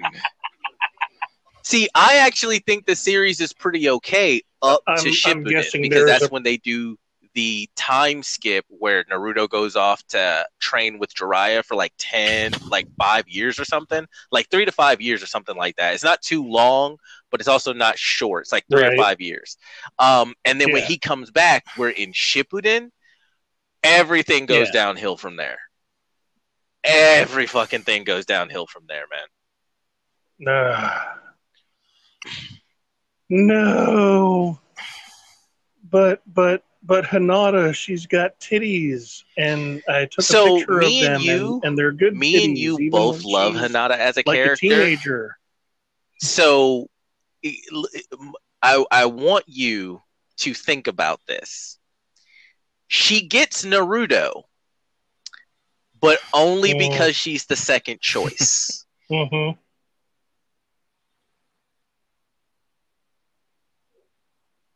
Oh, he's trying for Sakura the entire time. He just doesn't get Sakura. And there's actually a really good scene where Sakura is trying to get him to stop going after Sasuke. So she pretends that she falls in love. She pretends that she's in love with him and tells him she loves him. And it's like, that's what you wanted, right? I love you and we can be together so you can stop chasing Sasuke. But it's so far into the series, even Naruto, his expression, you think he does that little head cock where you tilt your head to the side, like, and he I literally imagine Naruto tilting his head to the side and squinting his eyes. And then he's like, and then this is not verbatim, but in my head, he goes, "You lying bitch." It is lit. Sakura just continues to be a trash character. And she just gets trashier and trashier and trashier. Mm-hmm. Yeah. Who doesn't? So, Evan, do you have Netflix? Well, obviously, but if you would like to understand all the context, and it's going to be context in future episodes, go ahead and watch. I probably won't, just because I have so much on the back burner now. Like, I started watching, I'm almost done with Star Blazers 2199. I started watching Samurai 7. I started watching Deadwood. I've started playing Horizon Zero Dawn and Control and Sekiro Shadows Die Twice. I have a lot to play.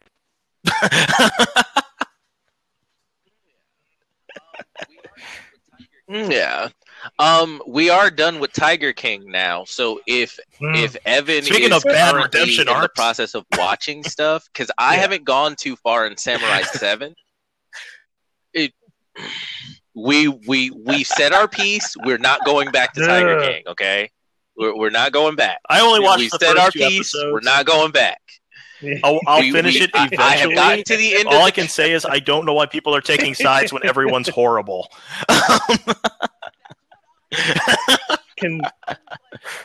That's what I said, lucky. right? I was like, no, there are no good. Oh, fuck. Don't do that. The Evan. nicest guy Stop. is the drug Don't do dealer that. who deals drugs It's like- just so he can help out animals. When the drug dealer is your No, nicest you're- character. Into it.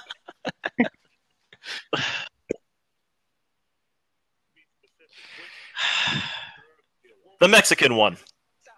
Well, Well, no, okay, no, you're gonna have we're to gonna stop. Be specific. Which drug dealer? The redemption arc is mine when I stopped watching it so I could watch something else on Netflix instead. Like Dragon Prince or something. Yeah, we're gonna stop. Or that last awesome season of Castlevania.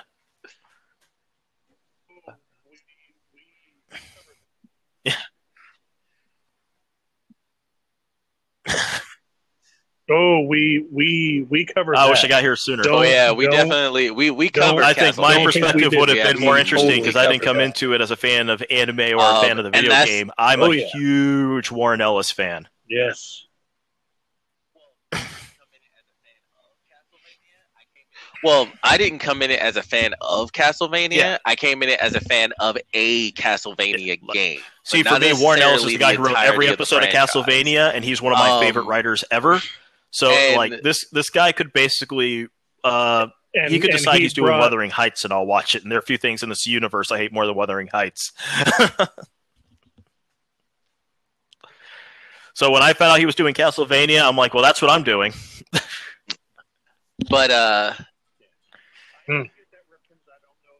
I don't get that.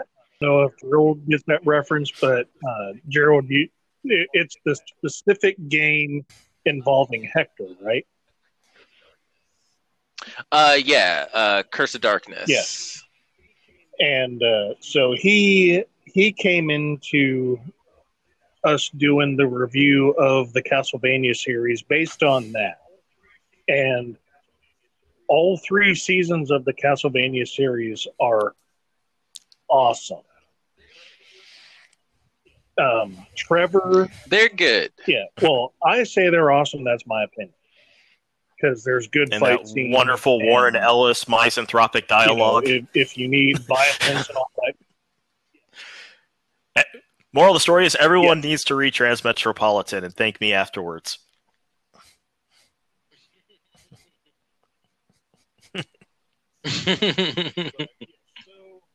But yes, so let us. We could with the 3 of us, we could probably go on for forever and a day. So let's go ahead and stop here.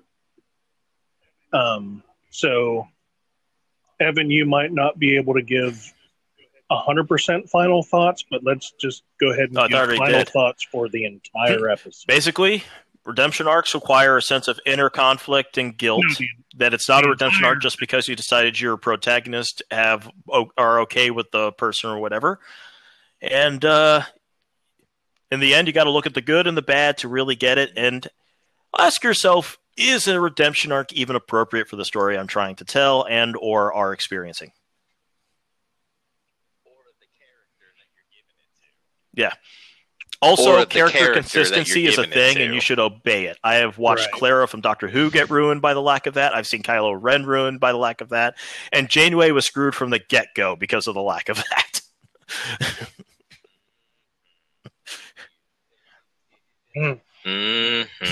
Thank you. It's nice to hear another person besides David or one of my friends say that. Consistency is in a story. I often is say not there a are 4 luxury, Janeways. It is a rule. The one all the female writers at the time But loved it's a writing, the sensible one all the male writers at the time loved writing, the one that all the good writers at the time were writing, and then there was the one that Kate Mulgrew tried to play episode to episode. That poor woman. She deserves so much better than what she got.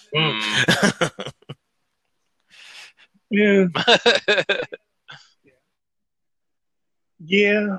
Yeah. So, Gerald, final thoughts for the entire episode. I final thoughts. I am not sorry to see Tiger King go. For me, I couldn't turn away from the train crash, but I am glad I'm at the end of it. What happens after that is between. So what you're saying is when he gets pardoned, you're going to be right outside the gate going, "Here, no kitty, game, no life." kitty. I'm still enjoying. Oh no, I'm not. No, we're not. Oh man, those songs. No Game, No Life, still good. I do recommend it. And Lock and Key. Everybody, I mean, it's supposed to be like a mystery horror, so I guess we should have expected the heel turn where everyone starts spiraling. So I guess now we're getting into everyone less so spiraling for me because I read the comic. Personal, their own personal hells, I guess. So I already was aware of most of the twists and turns that were coming. Yeah. I actually haven't finished watching the show better. yet, but the comic is excellent. You should definitely read the comic if you get the chance. And I heard that there's some deviations, and the deviations I heard of did not necessarily sound good. Now that's also one of the few times where I actually come out and say they should have hired a transgender actor. And if you read the comic, you'll understand why I say that. I'm guessing if you watch the show, you already know about the gender swap with the main villain. But in the artwork, I thought they did a really, really good. Oh, you called it. Yeah, but You called it. Gerald called it because he has said that he thinks Well Girl or Echo, or as I like to call her, Evil AOC, is a gender swapped character from Rendell's. Well, in the comic, so the character gender swaps, but the artist does an excellent job of basically just looking like the only difference between the male and female version is one's male and one's female. If that makes sense, you have to read the comic to really understand. I don't think I can put into words how it is, and that's why I thought the smart thing would have been to get a transgendered person to play that role, because then it would have just been the same person. Just some scenes they'd look female, and some scenes they'd look male.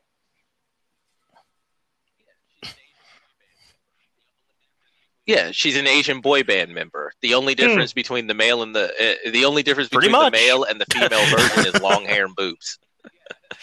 That's what she was like in the book. Yeah, that's like. But otherwise, the it's the same actor person who played the male version of the character after seeing the female version, I'm like, I'm not 100% sure that quite works, but okay. But what are you gonna do?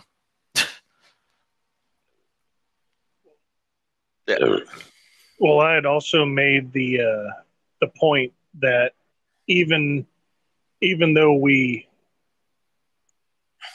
think we all agree that Echo is female, she's very androgynous. And like I had said, she doesn't have curves. So that's not what makes someone androgynous. Have an ass, she doesn't have titties. She just has long hair. Well, she does. Remind me again, is Echo the sister? Not noticed. Right. Okay, yeah. No, Echo is the chick. That's kind of how she is in the comic too. Like, if they had gotten the dude who played the villain from Stargate, I mean, granted, he's too old for it, but like, if you could go back in time and get that dude and get him today, that would have been perfect for the villain. Oh, you're talking about the movie. You're talking about original Stargate, the guy who played Ramses. Oh God, yeah, he was like for the 90s. Yeah, he was that androgynous dude. Yeah, that's how he wasn't he in the. That's how he got his start, and that's what I'm saying. I'm not even sure if he fan? identifies as a man, honestly, but still, like, you could dress him. He could put on women's clothes. He will look like a woman. You need him to look like a man. He can look like a man. That's what you needed. I felt like if you were really trying to be true to the comic for that character. Right. Or David Bowie. Yeah.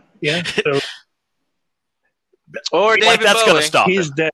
I mean, you think you're David not Bowie's got a little wrong. thing like death get in the way? Come on.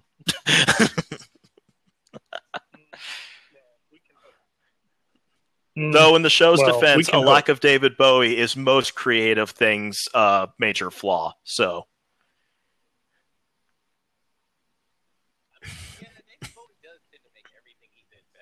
I mean, yeah, David Bowie does tend to make everything he's in better, doesn't he? Well, I mean, When you really think about it, let's not forget Labyrinth and his. I Very don't think that prominent was a cod cod piece. well, let's just also remember that Labyrinth was a. Let's also be just clear. Labyrinth was not about the protagonist. Labyrinth was about David Bowie in that role. Labyrinth was about Cracked David article. Bowie. That was about him. That was his movie. The protagonist was The actually a Cracked side article character put it to best him. when they said that once you're the Goblin King, you are always the Goblin King, and that's Labyrinth in a nutshell.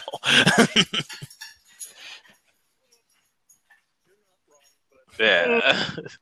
You're not wrong, but I tend to not like to quote Cracked as. Oh, of this was from late like over a just decade ago. I haven't read because Cracked in forever. Oh, I know. So I you're stopped not reading missing Krakow anything. a while ago. I think put I it figured that way. out about 5 minutes before everybody else did that it was way losing its way. All the good writers went somewhere else.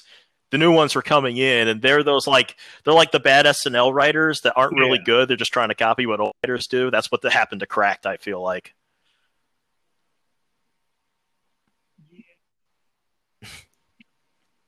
Yeah, you're not wrong. So let's go ahead and end this here. I hope everybody has enjoyed this podcast.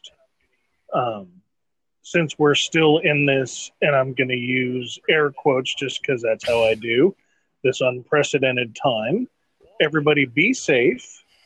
Wash your goddamn fucking hands. That's right. Be like the Wear Sith. a Keep your face covering covered if up. you must. Keep your 6 feet apart. Yeah, or a stormtrooper. But cover your face if you must. If you're feeling ill, keep your 6 feet apart. Wash your fucking hands. I cannot not express that too much because that's like a big issue that Honestly, you should have been still doing that before causes this the thing spread of started illness. anyway. Wash your fucking hands. Yeah. Which is what I'm trying to say. Use hand sanitizer if you can't. I know Chewy said that alcohol absorbs the viruses in, but I think that's bullshit. Yeah. Because alcohol It's the opposite kills problem. If you overuse hand stuff that's sanitizer, it not actually kills good. germs and bacteria that your body actually needs. But you should still wash your hands like crazy. Like hand soap costs like Right. $1 at your local store. Come on.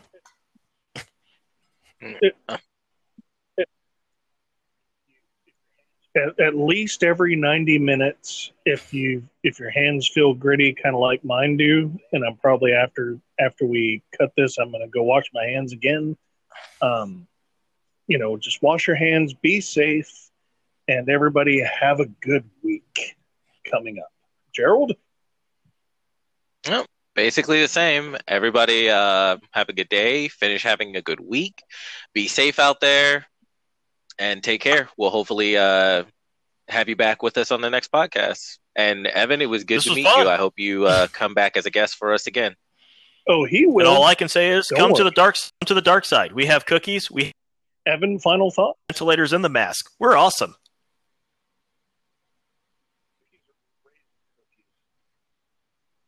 Yeah, but your cookies are raisin cookies. We put I ain't butterscotch in falling them, for too. that cookies bullshit. Mhm. I don't like butterscotch, so you're still not swaying. another one. You will join the dark side. All right. Oh, don't worry, he'll be back. The Jedi will send him right back.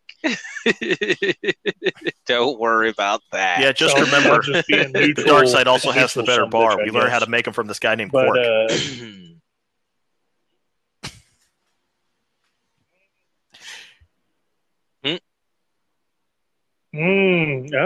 bringing the Deep Space Nine reference from yesterday back into the forefront.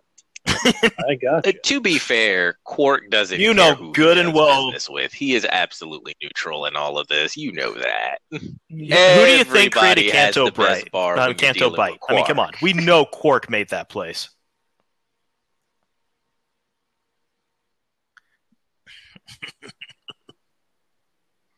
Okay, let us continue this chat on Discord. Evan, I'll have to send you a link to our channel.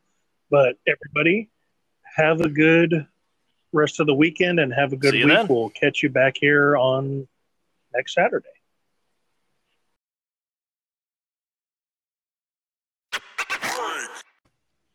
All right, who's here? Okay. Now Evan. I can hear you. There we go. So this is a little off script, because Gerald's. When do you have a script? Well, you're not entirely incorrect about that. We have guidelines, so to speak. Well, based on what you said yesterday, apparently I'm the star of the episode since I'm the only one who watched the documentary. Well, so usually we start off by going over how your week was. So, how was your week? It was a week of doing nothing. A new TV, so that was nice. Smart, hopefully, so you can Netflix with your Hulu whilst IMB TVing with your Facebook. You sound like an old dad trying to get in with the lingo with the kids. It is a smart TV, though. I was already doing all that stuff anyway. It's just now I no longer need my PS4 to do it. Gotcha. So I'll Twitter you through Facebook via Snapchat, and then you can MySpace me via whatever. Oh, please stop. For God's sakes, I'm in my 30s too, and you're making me feel young. Well, if those damn kids would just stay off my lawn, I wouldn't have so many corpses.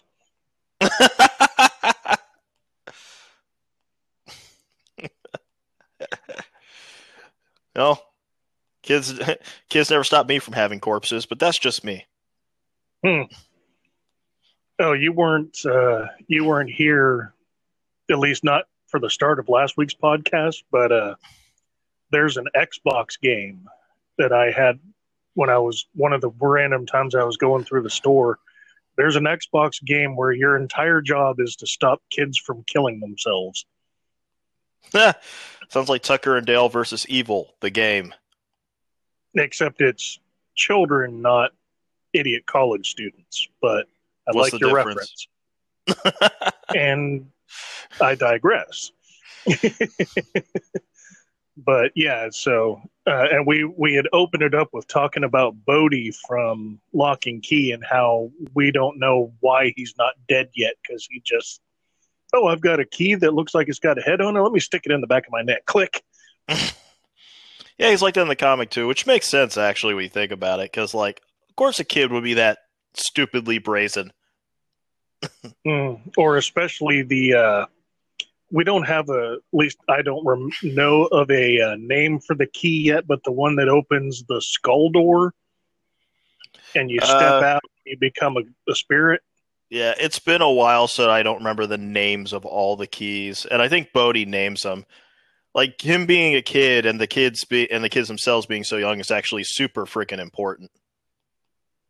Because evidently the adults don't remember any of this at all. That's because when you become an adult, for literally right on your 18th birthday, you're completely incapable of retaining any memories of the use of the keys. So that's basically the reason why they didn't move to their family home earlier, because even their father didn't remember that he had been on a bunch of adventures as a kid. He had completely forgotten about it because he became an adult. So there's something in that whole concept that just makes me think kids have it better than us poor bastards who decided to grow up. I don't think they have it better. I'm surprised Bodhi winds up as psychologically intact as he does when all is said and done. And I think spoiler alert. Well, I'm just reading from, I'm just talking about from the comic. I don't know what they're going to do with the show. I mean, there's already a couple of differences from the comic and the show already, so I don't think I'm spoiling anything. And that's to be expected, I guess. Well, someone put it very well once when somebody explained that, I forget what it was in an interview. Hell, it might even have been me because it was so long ago this first popped up. But they pointed out that if they wanted to read the comic, they'll just pull the comic off of their shelf. They don't watch the movie or the TV show based off of the comic for the comic. And that's always been my mentality about things. So when I have seen enough like comic book adaptations in film and TV that were literally shot for shot, word for word, exactly the comic to know that it's not exactly a good thing for them to do everything just like the source material. I mean, look at Sin City. We watched it like crazy when it first came out. How often do you talk about it now? Since you just brought it up, this is the first time I'm thinking about it. Exactly. And that is probably one of the most comic book accurate things ever made. Or, the incredibly, what's the word I think I'm looking for? Shallow adaptation of Watchmen that Zack Snyder gave us. You're talking about the movie, not the series? Zack Snyder didn't do the series, so the movie. The series is awesome. Everybody should watch the series. And ironically enough, the series is what my buddy Jacob always said they should do for a movie, but wound up not doing. Like, I always thought if you're going to do a direct translation of the story of the comic, you were better off doing like a 12-episode long adaptation on like HBO or something like that that'll let you get away with, well, let's be honest, all the blue penis. Because there's a lot of blue penis no matter what version of Watch you do. And ironically, and that if you're going to do a movie, what you should do is just an original story loosely based off of the concept of Watchmen, and try to do in a film version what Watchmen did for comics, which was actually see if you can take that basic concept or story and use it to elevate the whatever medium you're working with. Because I think, to anybody who only knows Watchmen through the movie and hears guys like me talk about how it's the greatest comic book story of all time, I don't think they understand that the reason it's the greatest comic book story of all time is first and foremost because it was a comic. It's not that you can't tell that story in another medium, but you can't tell the story the way the comic told the story, except in a comic book. And funny enough, I actually did go ahead and pull the trigger on the comic series off of Amazon, so I've got it on my Kindle. Haven't actually looked at it yet, but I do remember from... Yes. You haven't read Watchmen yet? No. That's like required reading, my man. And I'm not even saying that as like a geek or a guy who really loves comics. I mean, literally, if you look at almost any like major publications list of 100 greatest like American written novels, it's on there. Well, I'm sure as an aspiring author and nerd, there are probably at least 100 books I haven't read that are required reading. Yeah, that's okay. I consume so much media that so many things just wind up through the cracks. I can't get on anyone else about it. I will say this though, it's I think I'm guessing you saw the movie. Yes. Yeah. I think you're going to be really surprised, like when you read it and you're like, wait, this is the exact same story, but somehow this is just better. Well, so what I was saying is I remember... And this is coming from a guy who actually likes the movie. I should point that out. Yeah, I mean, the movie's good. Yeah. Well, my enjoyment of the movie is mainly from knowing the Watchmen movies we almost got instead, and how easily it could have been a lot worse than it was. Like, I recently, on my radio show, which has been on hiatus since this started, my co-host and I spent an entire year on just the subject of Watchmen. When you read it, you'll understand why you need a year. We spent a good 2 or 3 weeks on the movie. And one of the things we did was we talked about how it took 20 years to get that movie made. all the ways, all the missteps here and there that happened. The arguably better versions we were close to getting, like for a while, like for the part of Ozymandias, like to give you an idea, like in the early 2000s, just before, and I think this was the one that got the furthest before the Zack Snyder version got made, like Tom Cruise and Jude Law were basically vying for the role of Ozymandias.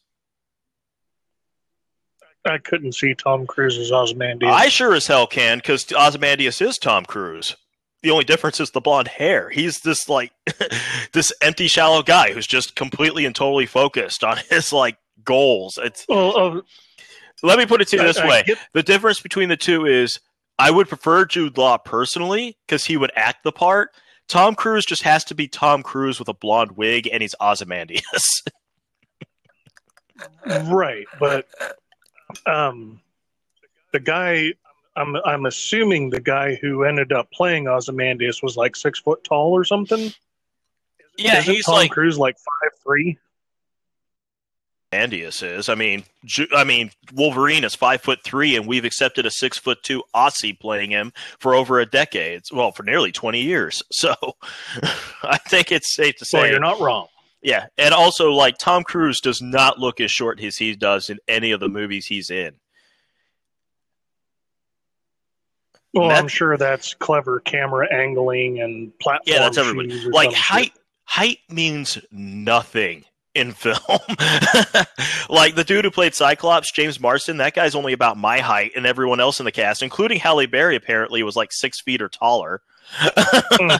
And they were able to make him look like he was around about level with everybody. Yeah, you're not wrong. Yeah. Since this is going to be off cuff and very off script, have you ever heard of the movie Interstate 60? No. Curious now. Oh. Please, I'm looking for new things to watch. I just recently saw Blood Quantum. That was interesting. So Interstate 60, I would qualify it as a early 2000s cult classic movie because it stars James Marsden, Gary Oldman. Oh, this sounds fun already. Yes, Gary Oldman has got Kurt Russell. Amy Smart plays the love interest, of course. Who just popped up in something I was watching just earlier today. I just saw the first episode of the new Stargirl series on DC Universe. She plays her mom. Starfire? No, Stargirl. Okay, I'm not as in tune with DC as I am Marvel, and that's putting it lightly since the only comics I've read were Ultimate Spider-Man. Yeah, well, remember it's me, so I'm not going to get a superhero name wrong. True. But yeah, so no, Stargirl is honestly you should look. I just say look her up this time. She's actually one of my probably favorite of the newer DC characters. She's a legacy character that feels like she's someone who stands on her own feet. Like she became a superhero basically to rebel against her stepdad. I don't like you, stepdad. I'm going to become a superhero, so fuck you. Not too far off. It's more like she found out her stepdad is Stripesy, who's an old school Golden Age character. And because he's actually trying to be a good dad, he doesn't want her putting herself in danger. So naturally, since she doesn't like the fact that her mom remarried, she decides to be a superhero. Like that is not the character's motivation in the TV show. There's some interesting changes in the TV show that, like, as a comic book geek, I'd be lying if I said it wasn't like bothering me in the back of my head. But at the same time, as somebody who has a brain, I'm wise enough to know that you kind of have to make some changes because otherwise you are asking a lot of your TV watching audience, because there's a lot of heavy history behind just how Stargirl has her staff. Like that alone requires like me going into an hour of like Golden Age comic histories explaining who all these different characters are, and then also I can just explain Jack Knight, the Starman of the 90s. To which then you'll be like, wait, what does this have to do with a girl called Stargirl named Cassie? And I'll be like, I'm getting to that. Like we could spend. That's like an entire. Just calm your tits. I'll get to it in a moment. Like if you want to do an episode on Stargirl, like as she is in the comic, and like we'll probably need a good 3 episodes. One where I'm explaining all this detailed history about the like freaking golden age of superheroes in the DC universe, and and particularly Starman, then why that ties into a friggin' teenage girl and the Justice Society of America, and then after that we can start talking about the show. Which we probably shouldn't do until at least the first season is done anyway. So, yeah, I finally bit the bullet, and because I have the time and the money, I went ahead and put in a subscription to DC Universe. I figure I can afford $7.99 a month. What the hell? And yeah, I've been watching Doom Patrol, which is wonderfully weird, and Swamp Thing, which is a surprisingly good horror show. I say that because I actually am a huge Swamp Thing fan, but I feel like whenever Swamp Thing gets adapted into a TV show or a movie, it's like they never read the Alan Moore run of Swamp Thing, which is the definitive run of Swamp Thing. And let's just say Swamp Thing, as you probably know him if you haven't read those comics, that doesn't work post Alan Moore. Well, from what I have a vague understanding of Swamp Thing, and it was kind of an environmentally tinged kind of comic. Yeah, I think that's more inherent in the concept than anything. But no, it's a lot of people like to use him for environmentalist stuff, which makes sense because, well, for those who aren't familiar with the origin of Swamp Thing, because you apparently never watched either of the movies or saw the TV shows or the cartoon or the new TV show. He's been adapted. It's funny. He's one of those characters you don't think has been adapted much until you look him up and you realize, oh, he's been adapted a lot. I think there may have been even 2 TV shows. Well, yeah, because you include the cartoon. Yeah, there's 2 TV shows. And I remember just being strangely enamored with the TV show that came out in like the late 80s or early 90s, which was funny because I was a kid. I wasn't too keen on things in live action to begin with anyway. Like, only cartoons got my interest. And this was a Swamp Thing show where Swamp Thing almost never showed up. I think there were whole episodes where he wasn't there. And yeah, I tuned in every single week because I was just really into the drama of that show as a little kid, which was funny. But the origin, as most people know it, thanks to said movies and adaptations, is a scientist working in the swamp in the middle of Louisiana named Alec Holland was doing some experiments out there. Some major corporation that didn't like what he was doing basically came in, attacked him, and blew him up in his lab full of chemicals. And while he was literally burning on fire while covered in these chemicals too, he jumped into the swamp and he molded with it and became Swamp Thing. And most people, I think, are used to that version of Swamp Thing, like I said, from the movies, where it's like, oh, there's a weird-looking monster. Swamp Thing's going to come out and beat it up like a man-sized Godzilla and then go right back into the swamp. Alan Moore's run, though, kicked everything off with his second issue, which was and his first issue was basically him taking everything the previous writer had set up and just sort of like capping those off with a couple of things he can go back to later so that he can start doing his own run, basically. This is Alan Moore when he first started out, too. Like, he was just, like, getting his name out there. And Swamp Thing was a book that wasn't selling that well, and they couldn't keep a writer, so they gave him kind of practical free reign to do almost whatever he wanted. And so what he did was... what is quick interruption. Because I have my spider sense is tingling in that you're getting really excited about this. The name Alan Moore sounds familiar. He's the writer of Watchmen. Okay. And arguably the best in terms of quality writer comics ever had. Like, his worst comics are better than some people's best comics. Yeah, it looks like Crit's here. Yes, he is indeed. Welcome to the chaos, Crit. I'm explaining Swamp Thing. Yes, he is here. Yes, so it's you, me, and Evan. And like Evan just said, he's. I think I woke up next to a Swamp Thing once or twice. Well, Well, being that you were a Marine, that's Well, I to mean- be expected. There was a few years there where I didn't remember an awful lot.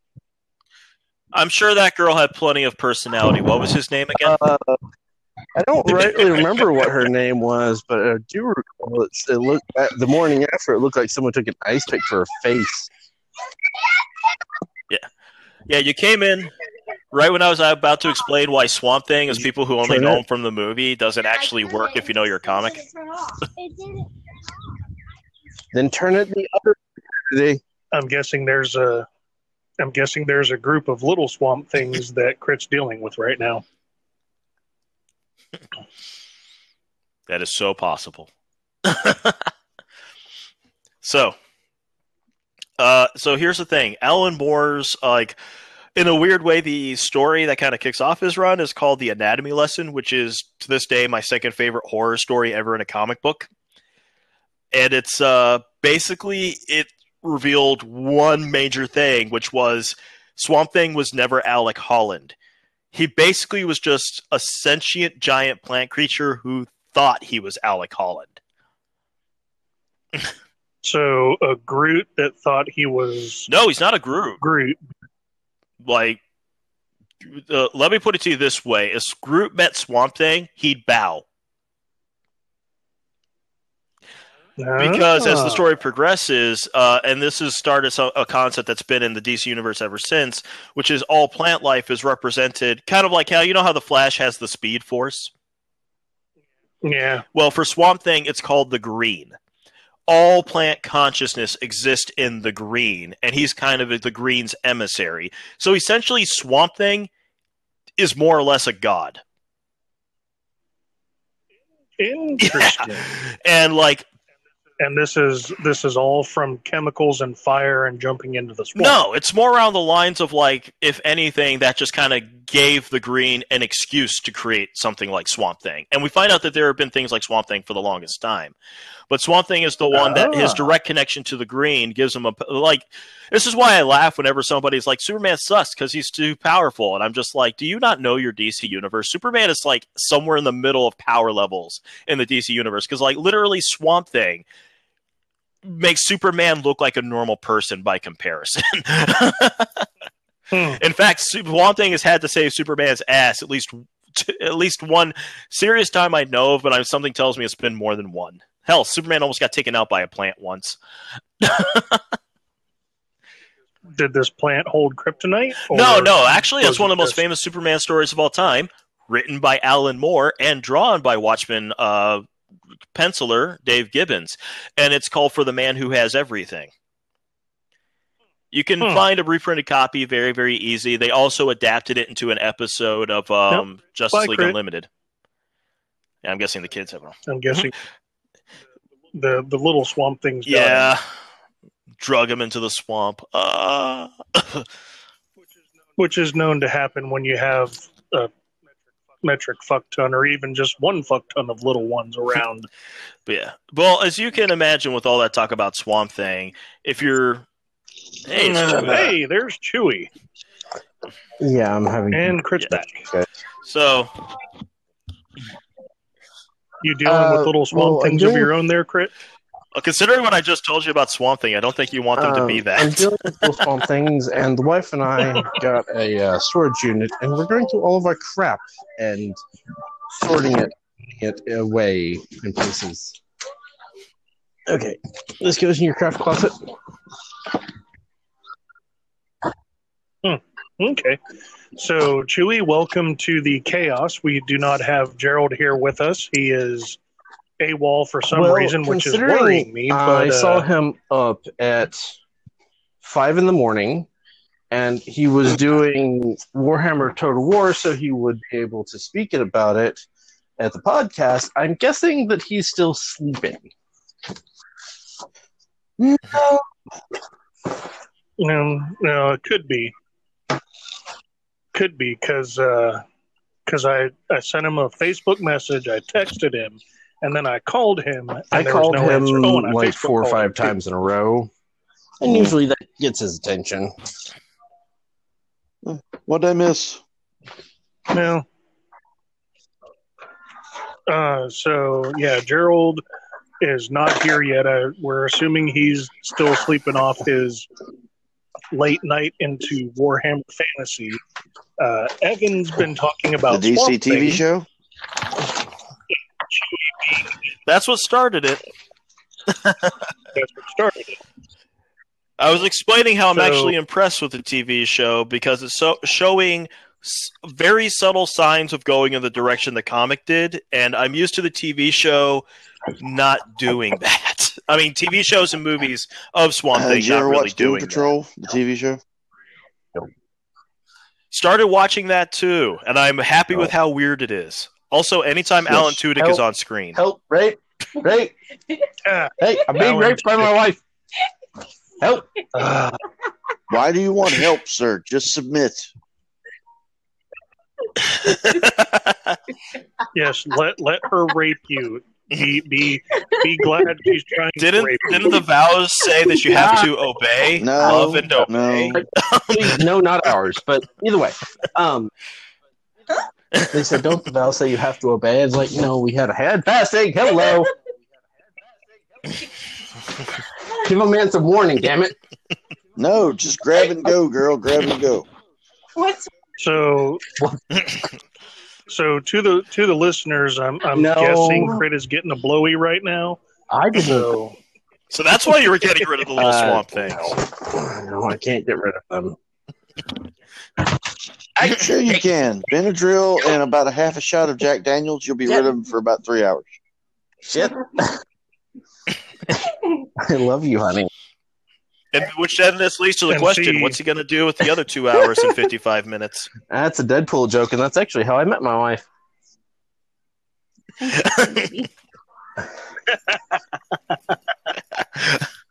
so wait.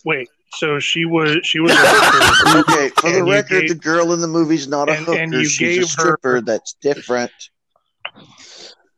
No, she was a It's hooker at the actually a time. crappier business model with more work. No, I can't Yeah. begrudge a guy for wanting to defend Inara from You're not Firefly. wrong. So at the time, Jane meets whatever her name is, Inara, and she was a prostitute. Afterwards, she isn't even a stripper. She's was a a hooker. waitress at a strip club. I am not. How dare you? Not you. You know what I'm talking about. We went to Deadpool on our first date. So it can be said that Deadpool can literally turn a hooker into that a was the best romance It movie really of was that the year. best romance movie that year. Yes. It did. came and out on that's how I Valentine's met my Day, wife. didn't it? And when it first came out on home video, it was the #1 streaming on Amazon under romance. Hmm. I know at that point I was still working at the airport, so and I took my Kindle with me.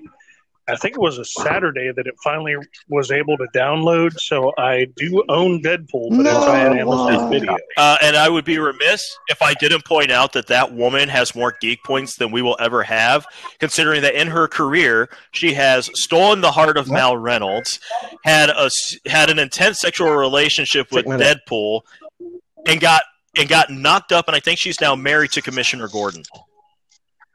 Yes. Oh, for No, in real Gotham? life. Like the guy who played Gordon in Gotham, like because she got on the show, they met. Apparently, they got along so well that he knocked her up while they were in production. Well, And he was in the process of finalizing his divorce from his previous wife, so he could be permanently with her. If I had the opportunity to knock that woman up, I'd take it. So second since that. we're Hey, same I'm here. pretty sure that my wife. and the actress's name is Morena Morena Baccarin. Yes. Wayne's girlfriend. You'd And, hit that, wouldn't you? And yes, What? I You'd never prefer, stop? I prefer Baccarin, but that's Can just me. confirm. My wife would hit that too. Sadly, all of us who are Commissioner Gordon, all we get are just certain episodes of Homeland. hmm You're welcome. Well, evidently, Crit's wife would use the double-ended marital aid to commence the hitting of that. No, she doesn't need any help. She did it all on her own. Oh, yeah.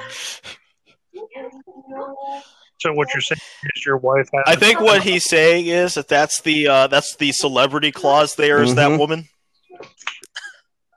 And it goes both ways. Anyway. Yeah, I don't have a hall pass, unfortunately. Yeah. Wait.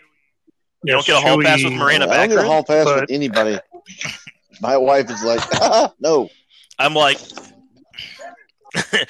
even if it's just all three of you together, it just seems romantic to me. I mean, I'd imagine that the married couple who gets with a companion together stays together.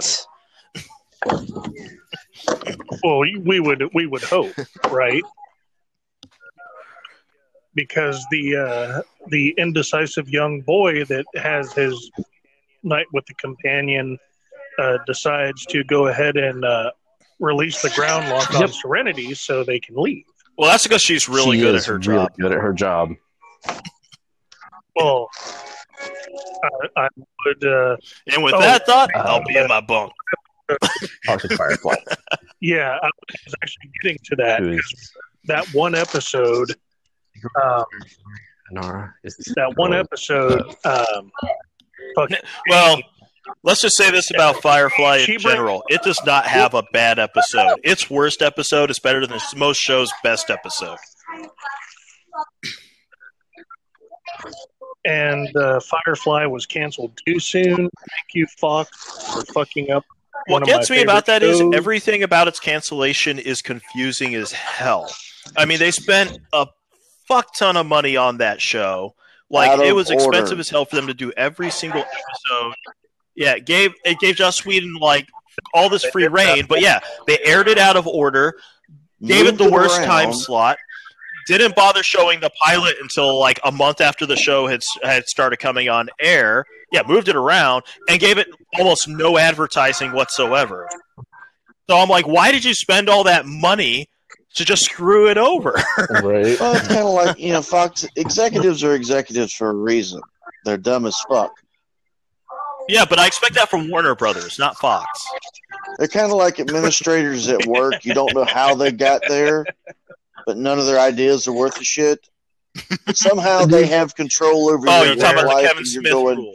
you haven't done this job in 20 fucking years. It has changed. It has morphed. See, that just it is reminds a different me. animal, and you still think you know what you're doing? Why am I listening to you? Go away. Yeah, it's what Kevin Smith said. The way it works in Hollywood is you just sort of fail upwards. Yeah, it's the only thing that explains. I already made the joke, but still, it's the only thing I have that explains Warner Brothers. It's not just Warner Brothers. My father has been working for American Airlines for a very long time, and yeah, so they got bought out recently by TWA, I think it was, and they. Yeah. TWA is still a thing? Yeah. And they bought out American. So, yeah, they're kind of the big dog in the yard now. Because it was American that was a big dog. But they went through and had a bunch of supervisors and managers and shit show new guys around and then fired them the same day.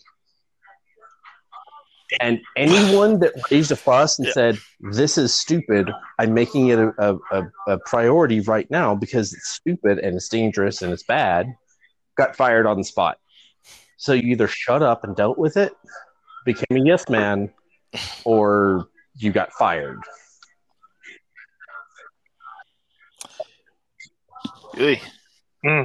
So let me stop everyone here and tell you about the times that I had spilled jet fuel on the ground at the airport when I was working there. American? And guess what airline it was? American. It was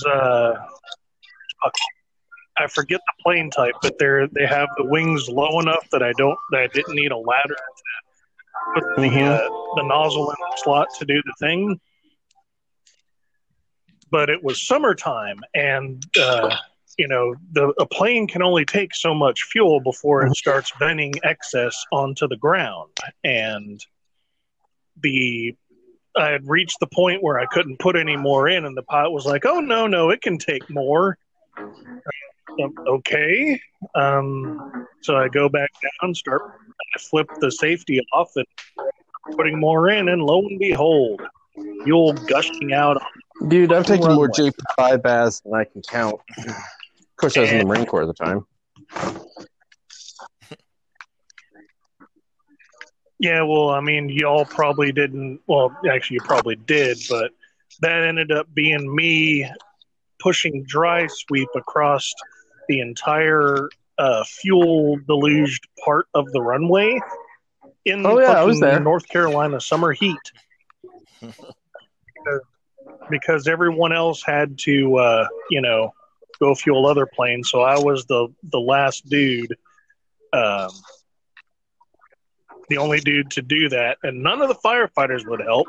No, those redneck some bitch motherfuckers were just chilling up in their damn giant firefighter, fire trucks with air conditioning.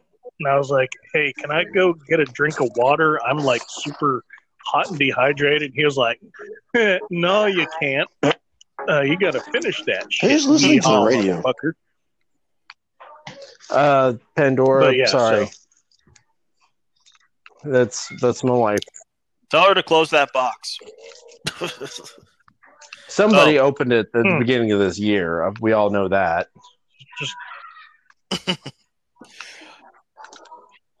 So isn't it supposed to be crabmen? No, The this mud month is crabs murder from hornets. Skyrim Next are month is coming. I like how I just like the meme I put up that had a picture of Apollo Creed and it said my plans, and below it is Ivan Drago and it says 2020. Still have 2 vehicles open. Oh, we got a Rocky reference and not Rocky Horror. Hey, I love those movies. It's weird. I'm not a sports guy, but those Rocky movies, I can watch them anytime.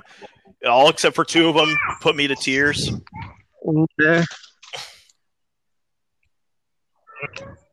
If he dies, he See, dies. I'm the weird guy who doesn't like that movie.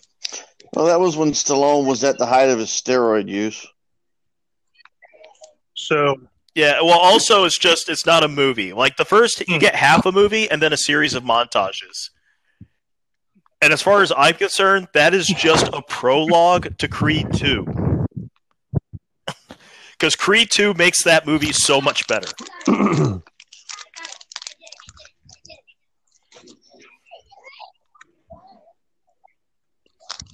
Okay, so let us rewind back to Watchmen, to what I was trying to say before. Watchmen Evan the movie, went on Watchmen his the TV Swamp show. Thing, rant, which is okay.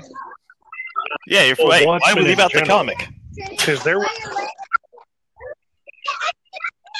Because wasn't there a subplot in the comic that was like really important, but it wasn't even included in the movie. It was it's in the movie if you have the ultimate cut. In the comic book, it's aliens attack, and that's what brings everyone together. It's a big plot to make it look like aliens attack. Well, I mean, but no, that's not that plot. I thought you were talking about the thing with the pirate ship.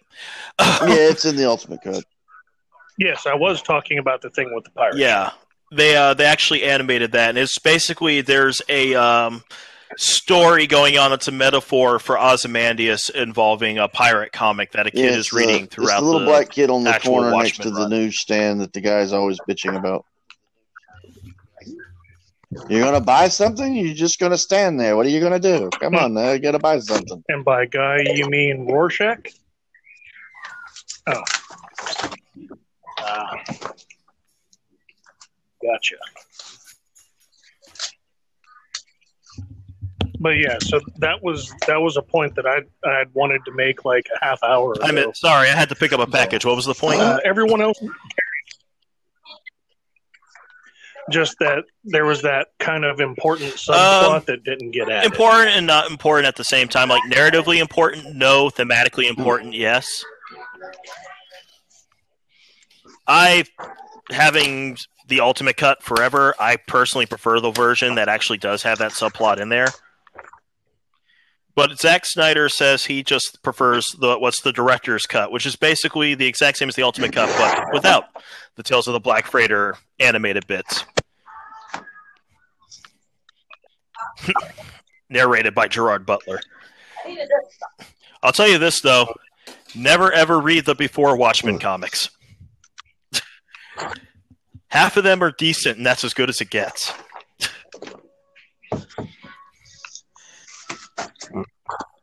Wait. David, are you just trying to get us to talk about Pirates? Pirates is a great porno.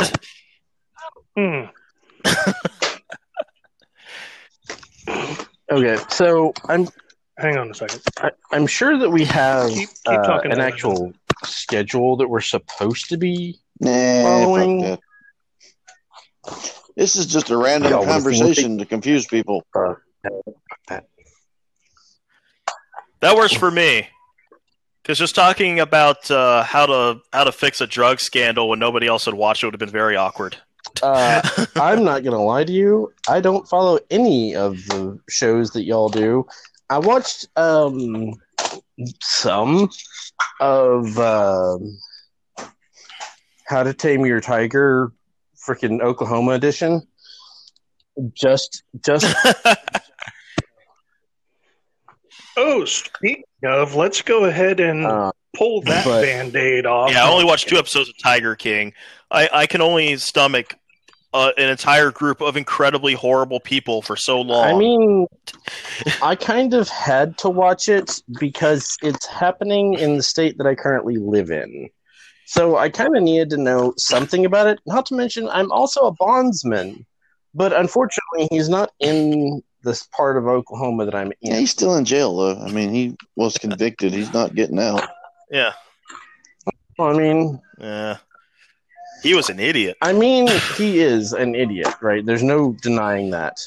But as far as the people involved in that shit, I can safely say that he is probably the least wrong. I think that's no matter whose side you're on that, I think that's how you pick a side. Who's the least wrong? Like, watching that documentary, there's only 2 people I felt any sympathy for. The girl who was a part of the other dude's cult who got out sometime after she just found herself waking up in the middle of the night and suddenly getting a boob job. And the drug dealer who's drug dealing to preserve animals. Those were like the only sympathetic characters. When the drug dealer is one of your sympathetic characters, you gotta wonder about the people you're spending your time with.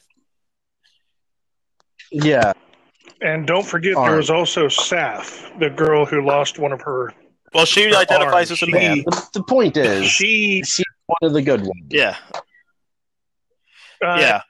But that dude, I figured. Out of respect, I'll just say that. Like, that dude, yeah, that's the only other person. But that person, to me, it was just like, that's when I knew for sure when they started talking about how they went right back to work after losing their arm. I was like, okay, you people are all just fucking brainwashed by this dude somehow. I mean, I don't think it's so much that they're brainwashed by although there's a certain amount of that. But I think it's more that what the guy said at the very beginning, animal people are just fucking crazy. Right? Monkey people are still out there, but all tiger people are backstabbing pieces of shit. And I think later in the show we find out that he is one of the tiger people. Right? So, obviously he was including himself in that statement. But, yeah, I mean, if you look at it, he's not wrong. That's probably the truest statement in the entire series. Oh, now you're making it sound like F for fake. I don't think that documentary is that brilliant. No, I didn't say it was brilliant. I said the the opening line was. Oh, no. I'm agreeing with you completely. It's just that the way you put it, like that's the most true statement in there. It really does just remind me of that that famous documentary F for Fake, where literally at the start of it, Orson Welles tells you that everything you're about to see for the next I think he said 40 minutes is true. But if you look at if you actually look at the time, the documentary is more than 40 minutes, and that's because at some point he just starts lying his ass off. And this is, except I'd say the difference is with Tiger King is that the longer it goes on, the more you wish everybody was lying their asses off. But everyone is too obviously lacking any sense of self-awareness to do that. Yeah. Well, no. There is one person in that entire show that has the common sense to shut up or call people on their bullshit. And yep, it's Doc Antle. And Doc Antle as or Jeff Lowe? G has previously stated, he is a comic book supervillain. He's just a cult leader. Yes. Yeah. And how do fucking supervillains get their minions? Yes, they pay them. Pay them. No, God, Craigslist. no. I'm just saying, Lex Luthor has an excellent dental plan. He does, but he's also got to that position by being two things: brilliant and charismatic. Nobody in that fucking show is charismatic. Yeah, but nobody in that show is brilliant. Nobody in that show is brilliant or charismatic. They have large animals that people love to look at and will never be able to get to touch. And they're giving them the opportunity to be very intimate and have a relationship with that animal that they never could anywhere else. And that's the dope. That's the hook. It's nothing more than a crackhead. Everybody in that show. Everyone in that show is the living. Everyone in that show is the living embodiment of that old French saying: "Fools will always find people more foolish than themselves to follow them." That was also a Where do you think it came line from? in the first I Star mean, Wars Lucas movie. steals everything. It's true. Well, let's not get sidetracked on how terrible Lucas is as a writer. You got a year. I said let's not get sidetracked. Well, Okay, let's talk about how bad a writer Gene God. Roddenberry is. Okay. No. We're staying on some semblance of track. What is actually on the schedule? Since I don't actually have it in front of me, and I couldn't look at it if I did.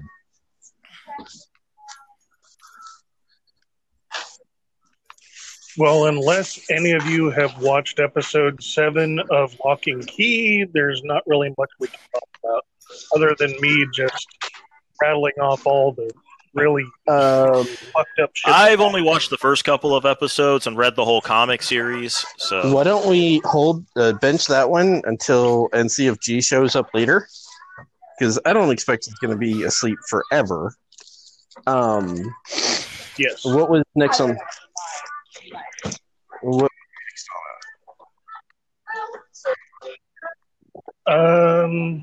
Well, Chewy, you and I should be able to talk about this. Destiny. you guys want to talk about a Hold stripper? on. So have you? Well, I mean, it's something we throw our money at, but it's not a strip. So have you No, I gotten Phil just got Winter's on Lie today. yet, and all the crazy shit that was involved in Haven't getting been it? on for the last couple days. Let's see. Been a fairly Right. shitty week. oh yeah, did we get through with everyone's week stuff? Yes. We did for Evan. Things. So if y'all want to go ahead and talk this week, let's. Well, I'll pause go here. last, since I'm and, not really sure start what happened fresh. this week. All right. So who's here? Also, welcome back. There's 1, 2, and we're just waiting on Evan. So Evan's talked about his week. So Chewy, you go ahead. Well, let's see. Work was shit. Yay. Hmm. And there's Evan. Had 2 days. Let's see. Wednesday and Thursday were total garbage due to the fact of 2020? smoking dope and being retarded, not having any help. Out of a 16-hour shift, I drank 1 Gatorade, did not eat anything, and probably walked 6 miles. Fun.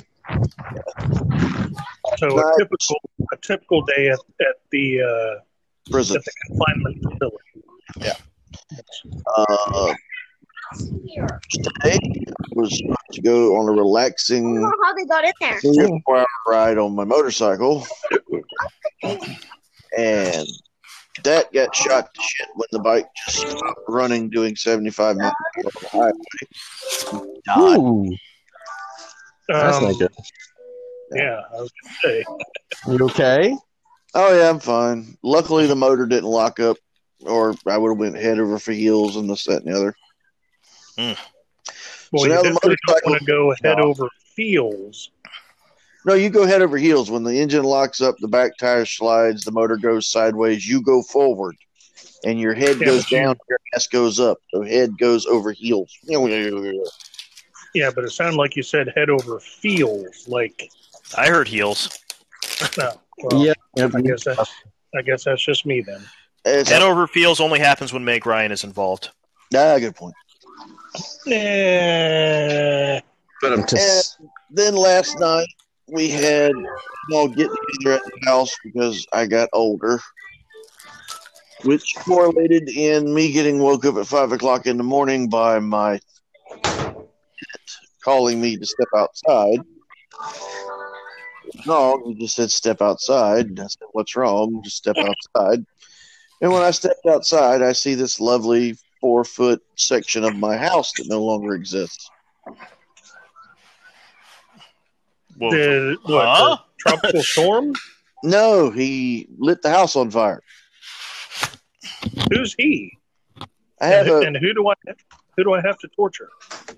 well. He cooked chicken last night on the grill, and as he was cleaning his grill to put his grill back up, he swept out all the old ashes out of the smoker box, And didn't make sure And they were didn't- out.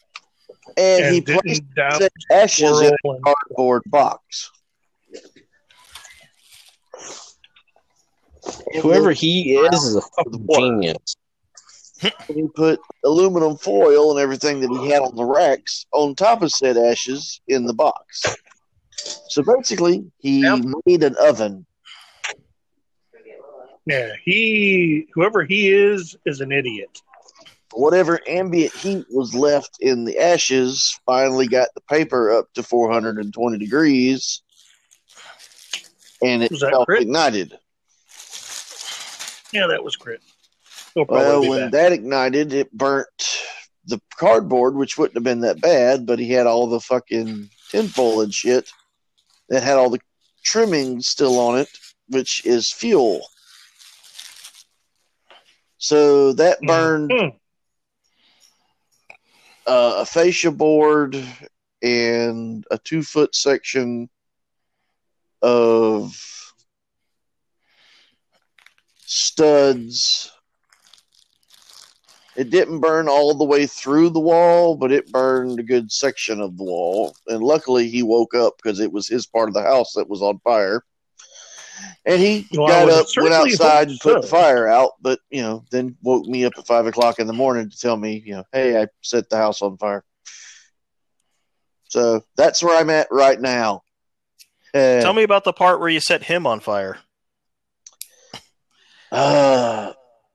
Well, see, he wouldn't do that, but tell me about the part where you enlist your friend that would kill a dude just for looking at him wrong to come visit him.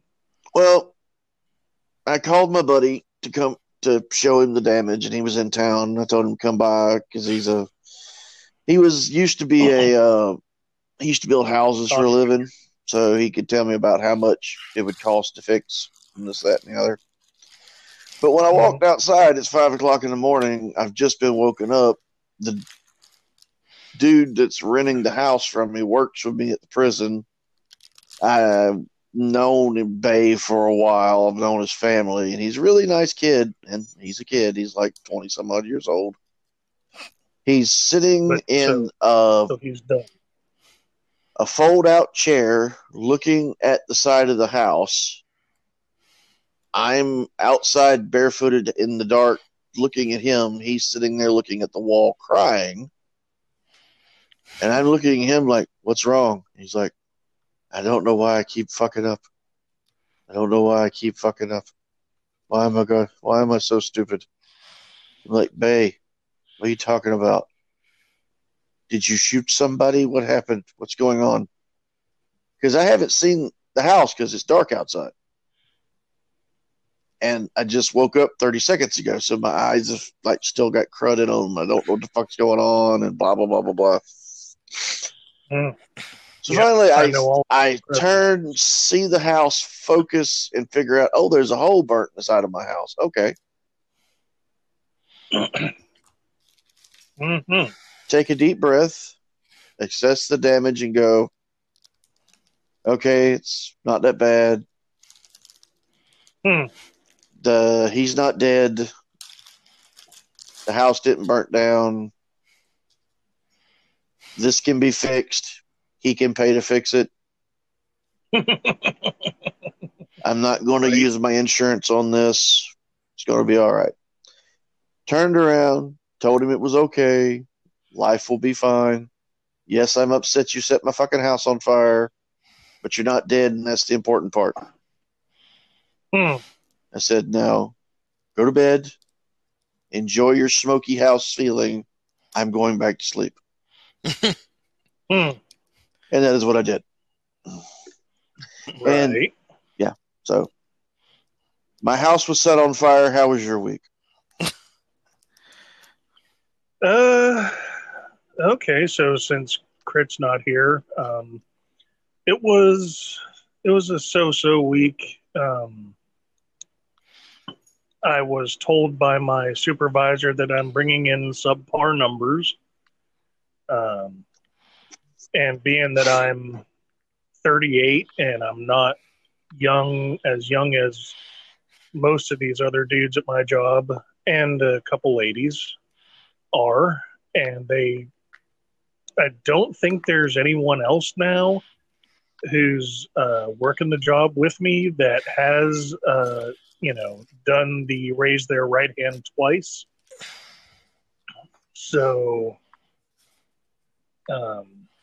yeah, Gerald just said he slept through his alarm. So I am 38, but I've got the body of, say, a 45-year-old, maybe. Is that Gerald? No, that's me. I called Gerald's roommate to see if Gerald was alive, seeing so he still hadn't shown up yet. And he went down and he just sent a message. I know. I was just explaining the goings-ons.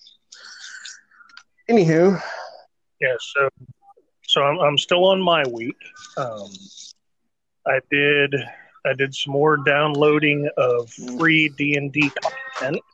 They're still doing it, I guess, during the entirety of this.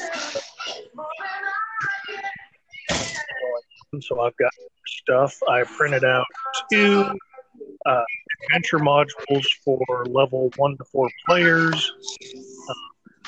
So D&D campaign when? I guess that's Gerald. Yes, that is Gerald. Well, it'll be at some point. Yes, welcome, Gerald. We've already had a segment and a half of random craziness since you weren't here. My bad. Setting alarm, but apparently, and slept right through it. Well, from what Crit said, you've been up until 5. Yeah, getting stuff done. It's not much of an excuse, but it is what happened. Dude, it's not like this is a 9 to 5. You're all right. Yeah. And I was finally able to find an MP3 of that song, that Overload song that I hear when I play the YouTube video, but I couldn't find anywhere to pay for. So I had to turn to one of my torrent sites to find it. So I found it. And I have it. And I'm going to make it a ringtone. Okay, gotcha. Gerald, you know the one I'm talking about. You had sent me the non-funk version of it. Let's let her jump. I'm not remembering right now. The Rasputin song. Oh, yes. Yes, that one. I found the Funk Overload version of it, downloaded it, so now I have it, and I will make it a ringtone. Rah Rasputin. Because that's how I do. That one. Okay. Yes. Rah Rah Rasputin, lover of the Russian. Mm-hmm. Yes, that one. Yes, so I have that. Not really much else for me has happened. So Chris wanted to go last. So since we're doing a reprise of how weeks went, because when it was just me and Evan, he went into his week and then launched into a diatribe about Swamp Thing, which is okay because we condone going off the rails on a crazy train on this podcast. But Well, I did talk about Stargirl briefly before that, so and how I that is also and how I said I think I said we would need 3 episodes just to talk about the TV show if we start bringing up the comic too, because that I goes. have no interest in that shit. Yeah. Can't say the show is going to change your mind. The comic's really good. But I think it helps that the comic was written by a guy who just got married to a woman. At the time, he had just gotten married to his current wife, who had a teenage daughter. So he put a lot of his experiences as a stepfather into that, and that played a heavy part. This version is clearly more focused on the teenage girl. okay. So since Gerald, you're here now. Did you watch episode 7? Of Lock and Key? Yes. Do you want to go into Gerald's week first? Okay, good. I got all of my research done. It was one of the reasons I was up so late, making sure that I got everything done. God Right. damn it. And we are going to finish our weeks, starting with Gerald now. A decent week. No major, decent week. No major catastrophes. Lucky you. I think you missed that story. You did. That's how I like to keep things. So major catastrophes avoided is always nice.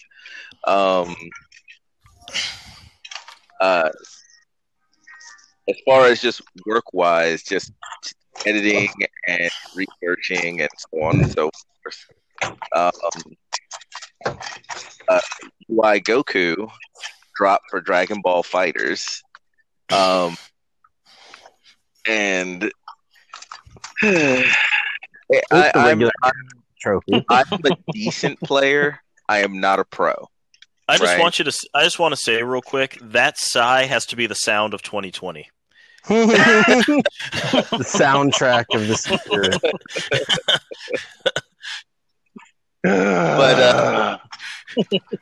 But I have listened to a pro player talk about this character, and one of the things that was said is this is a character made for children. Well, wasn't that always true of Goku? It kind of is always true of Goku, in a terrible way, unfortunately. But yeah, that was kind of always what it was for Goku. But like I'm playing against this character and then watching pro players play this character. It is a character who has more damage in a normal combo than he does in his super attacks. So, and thrive on just push the button. Thrive on the notion of just push the button again and again and again and again and again. No. Don't think. Don't block. Just push the button. Okay. For the layperson that. So Goku is a button masher's wet dream. Hold one before you answer that. So for the layperson that does not play fighting games, me, what is a super and what is a normal like a normal combo is like something that I could maybe do on the tier level of a super takes meter. You have to build it up.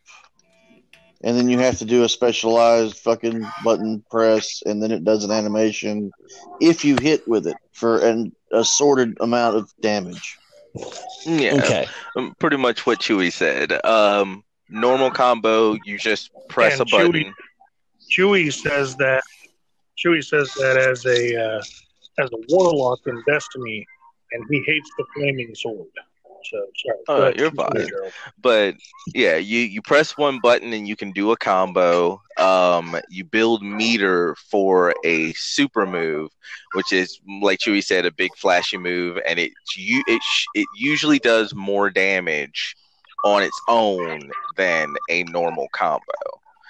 But the way they built UI Goku is that his just normal combos do like 50% damage. Like it's ridiculous. And this is a character built, and when I say this is a character built for a person who doesn't like to block, he has a counter for everything. He has a counter for projectiles, he has a counter for melee attacks, he has a counter for supers, he has a counter for everything. He's Goku, he's OP. Yeah, like mash buttons, do a special counter. More than likely, you're going to punish your opponent for making even a correct decision. Like he is going. I'm not. It is yet to be seen if he's going to be the best character in the game, but he is going to be a good character. Like he's going to be one of the better characters in the game, just off bat. But yeah, so that is happening right now. I went up against someone who knew what they were. I went up against 3 or 4 different UI Gokus. One of them knew what they were doing. One of them knew what they were doing. One of the UI Gokus I beat. The other 3 kicked the crap out of me.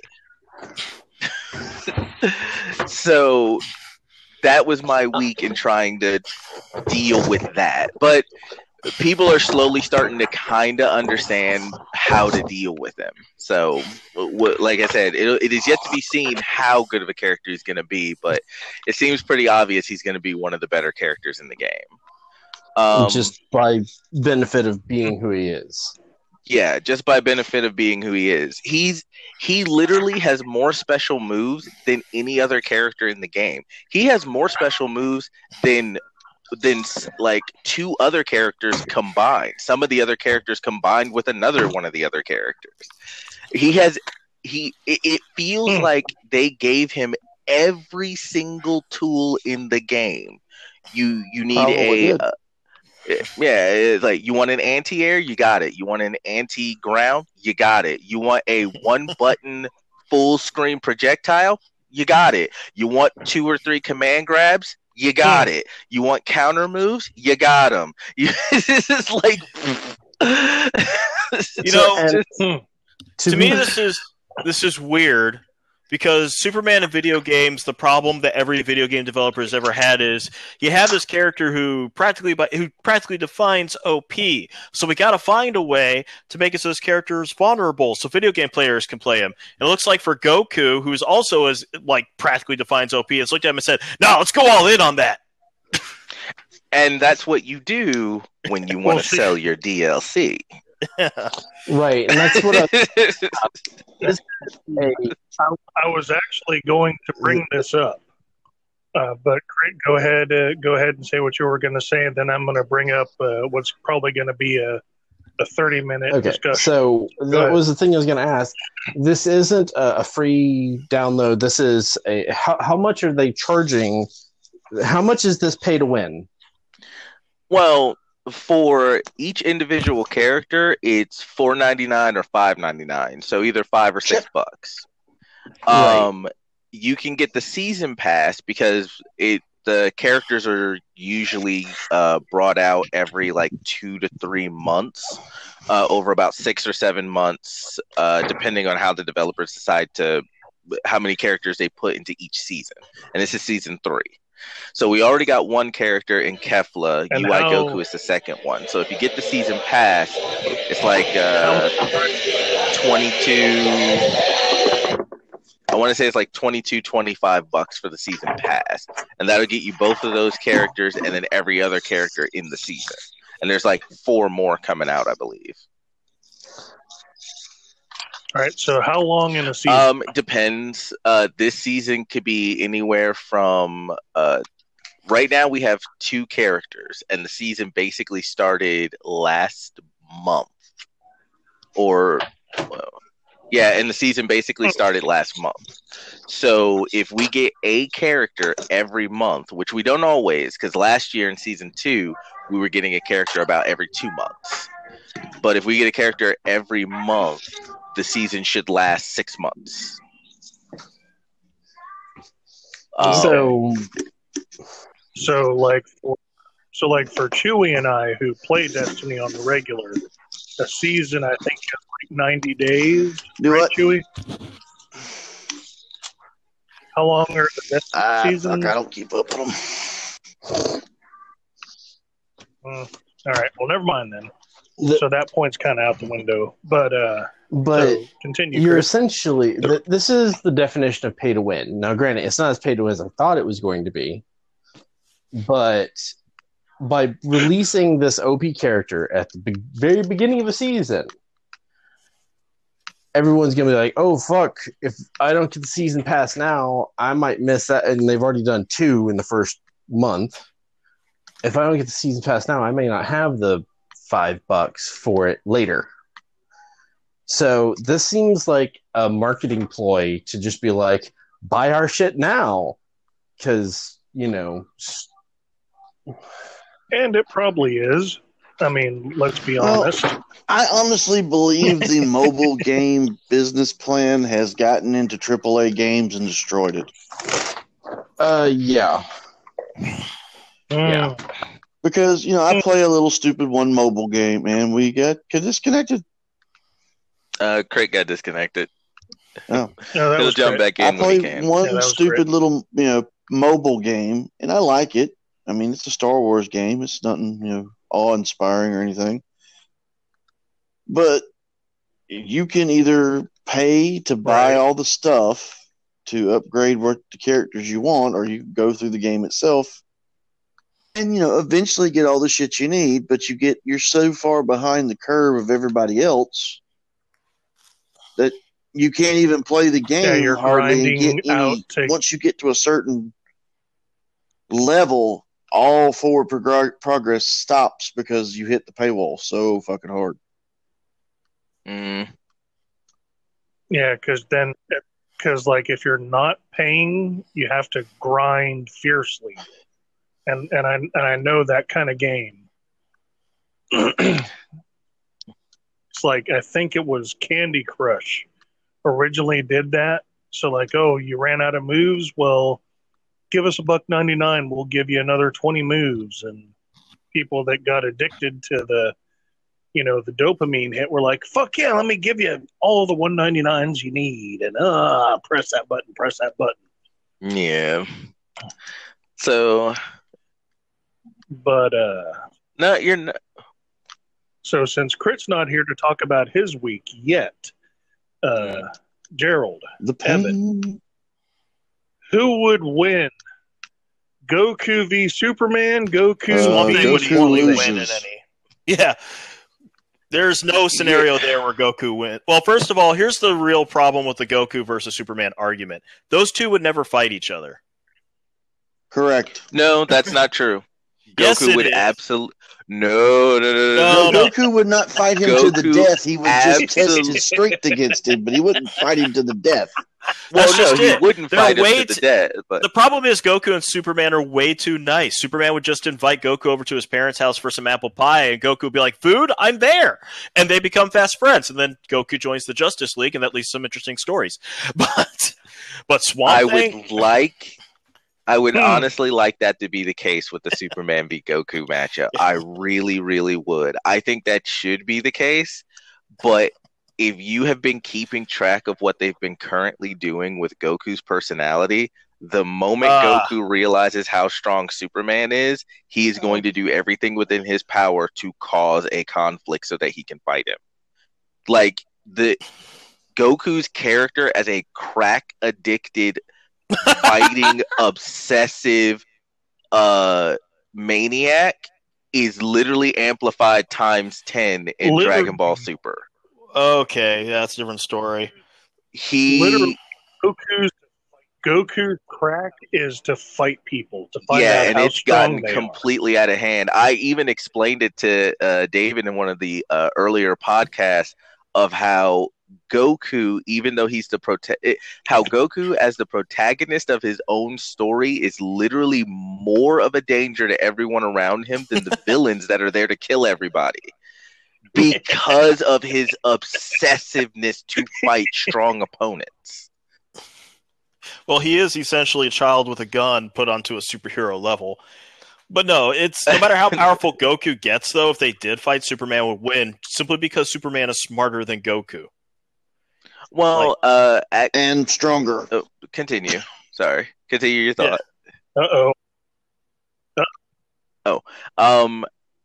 Yeah, I No, I was think just saying, uh-oh.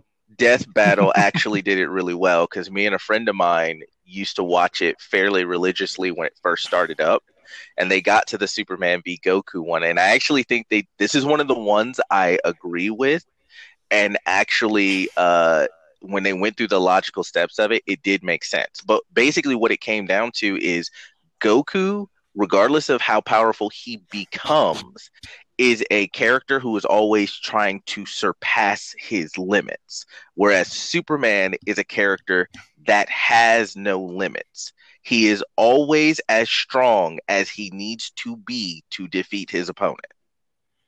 That's why Goku can't That is win actually that not true. There is limits to Superman's power. matchup. Now, if you're talking Silver Oh. Age, absolutely right. Silver Age Superman was fucking ridiculous. But Superman even- post Crisis on Infinite Earths, there actually is a limit. There are tons of people more powerful than Superman in terms of just sheer strength.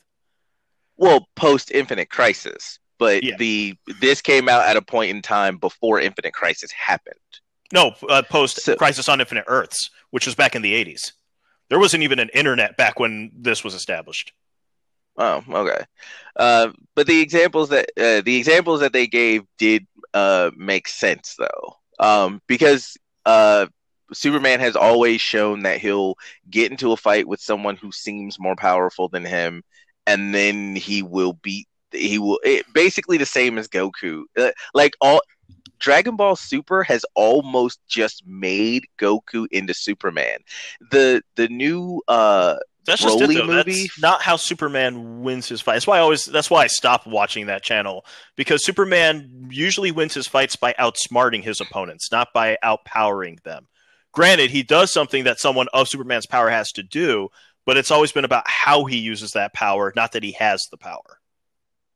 Well, yeah, and I'm not disagreeing with you on that. And I also stopped watching Death Battle after a while because it was pretty obvious that they were trumping up who wins just for controversy and views. So I was like, yeah, I'm done with this. And that was the Gara versus oh man, I'm forgetting her name. Oh God. And she's like my favorite character from Avatar. I'm forgetting her name. The small blind girl, strongest earthbender on the planet. Oh, she's Toph. blind. Blind. Toph. Yeah, Yeah. Toph Bayfall. Yeah, they did she's a awesome. Gaara versus Toph.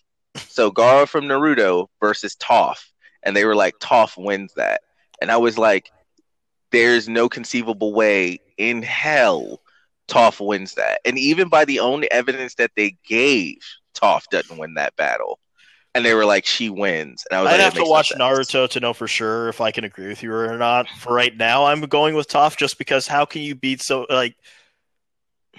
I'm pretty sure you're right because I don't know anything about Naruto. I'm that guy, but this is like basically. my I thing can with make it Rakugo- really simple. I can make it really. This is really simple, Hmm? and I even said it in a comment that I made. In Naruto, Chewie. and this is one of the things they brought up in their evidence, right? Mhm. In Naruto, Gaara is a master of sand. He can control and move sand. He can also control and move that sand at supersonic speeds. So, really, what this comes down to is that she cannot react to Gaara's attacks because every Chewie. bender, every earthbender, every firebender, every windbender, every water bender, they're just normal human beings with the magical ability to manipulate their particular element. They are not physically stronger or weaker than an average human being, other than them being, martial artists, so they have that physical attribute. But they're not super strong. They're not super fast. They have to use their elements to like boost their speed. And at no point in time in the show is it ever shown that they can do like superhuman feats, right? Well, the funny thing is, except for the Avatar. that as speaking as a Daredevil fan, you can beat that with human feats. If she's blind, and especially since she's very like honestly, the one thing working against her is the sand because they established an avatar. She has trouble orienting herself in a sandy area. Well, right. Yeah, but this is assuming that they're like in a desert. I'm guessing is where the fighting takes place. Are they in a desert? Well, no, they're in a normal. I'm sorry, I didn't mean to like you off. It's no, you're fine because she's sensing him. She's gonna know when he's about to attack, so she doesn't need to dodge or block the sand. She needs to dodge or block him by basically moving before he does the supersonic. Like even if he can move sand at a supersonic speed, he is still operating at a human speed to move that sand. Like kind of like how a bullet goes faster than the speed of sound. But it's still dependent on when a person squeezes the trigger. Right, but he's not, though. He's also operating at supersonic speeds. That's the problem. Then in that case, I have to get to know him as a character more to say for sure who I think would win this fight. Because the thing about Toph is that she is very resourceful. This is someone who was put into a trap for friggin' earthbender so that they couldn't get out, and her response was to create a new form of bending on the spot. Yeah, I shall bend metal. Somebody like and that's one of the points I brought up. Now that is also a point that I brought up because this is the way this is the way I see this. You're not dealing with a bullet coming out of a sniper rifle, right? And let's take that scenario. Guy in a sniper rifle, he's a mile away from you. He's about to pull the trigger, and you can sense him pulling the trigger. So you step to the side. But that is under the condition that you can literally react to after the bullet has left the barrel. So let's say, and that the bullet doesn't track you. So let's say you're Toph, and you're like, okay, he's about to throw a right punch, and there's going to be sand coming at me from that direction. I can feel he's about to do it. I'm going to step left, then right into it, go under the sand. So the sand is the bullet. The moment it comes out of the chamber, it instantaneously travels to you and curves and tracks directly to you. but that's your irrelevant. Your brain cannot possibly. Your brain. No. I know what you're saying, but here's the Yeah. problem with the track bullet argument. What's the first thing Toph's going to do in this fight? That I don't know. What is the first thing that she would do? Okay. Which she always does. So even if the sand can track her, and even if even knowing how fast sand can move and it getting through all of the rocks and stuff she'll cover herself up with, it still needs time that the being able to move as fast as it does isn't going to keep her from making a connection with her opponent, which she doesn't even need to actually do on the spot. She doesn't have to punch him. She can literally attack him from a mile away with the ground beneath his feet. And I just want to make this perfectly clear. This is me speaking as a Toph fan, but I am not saying Toph automatically wins. This is me working with my knowledge of Toph. I still know nothing about this dude from Naruto. Basically, well, right. Garo is Toph in going their off of system, except he doesn't deal with all elements of Earth. He just deals with anything sand-based, and he has a gourd on his back, which he mixes with his own spirit energy that he has faster control of that reacts basically on a synaptic level when he thinks it moves. So, okay, but that also makes me wonder, that's dangerous if you're fighting Toph, because that means she can... I'm trying to remember whether or not she can bend sand. Yeah, she can bend it. She just can't see through it. I think she learns to later on, just not during the show. No. Then he's screwed. She can bend it during the show. She just can't see through it when she's walking. She can manipulate. Yeah, but if she actually has bending power over sand, and he's operating with the sand on a synaptic level, that means she has control over his nervous system. Oh, okay. So, no. Hold on. But okay. So, no, and these are all valid points, with and these are things that what I'm trying to. Yes, hold on. Dance. If we go into this is going to be another segment, so we may want to save it for another time because Toph is my favorite character from Avatar, and I am staunchly on her side. But she doesn't win this fight. And I get that completely. And I outline, and I try to outline it the best I can. But the best way I can, the best way that I can just make it basic, so I don't have to literally go into every little detail and pull this out away from our other topics, unless we want to do it at the end and we can come back to it. It would be like if. Because Gaara also has the ability to crush the earth around him and turn it into sand. So they'd be even in that aspect. So, yeah, she could bend his sand, but anything she does with earth, he can crush and turn into more sand. Yeah, but he would be he can also do that. She'd be able to control whatever he throws at her. So the question is, which is more powerful, bending or synapse? Let's just say they're equal. And if it's bending... then she can actually use that to access his nervous system. And if it's the synapse, then she loses. Once again, I don't know this guy, so I don't know his powers work. Right. And I think I think I did a pretty good job of pretty much keeping it even. That like you said, it's not a question of which character. Like my favorite comic book character is John Constantine, and if he got into a fist fight with almost any other character, he loses. So just to give where I'm coming from, so it's. But you're right. If we keep this up, we're going to be at it forever. Well, right. So we'll stop here, and we'll come back to it later if we have time and if we choose to do so. But in my mind, as we're talking about this, we're both wearing lab coats, have incredibly complicated writing board, and are wearing glasses too, and going through all these complicated equations, trying to figure this out.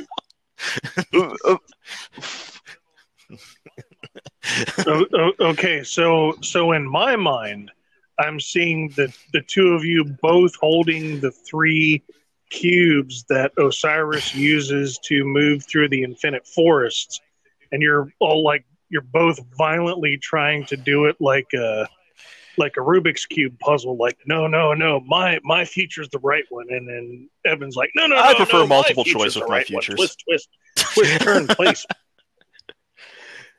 Also, let's be honest. If there's at least 2 guys in the military, then you guys all know. At the end of the day, it's like you can have all the skill, all the talent, but really, it's when it comes to a fight, it's really about who gets luckier.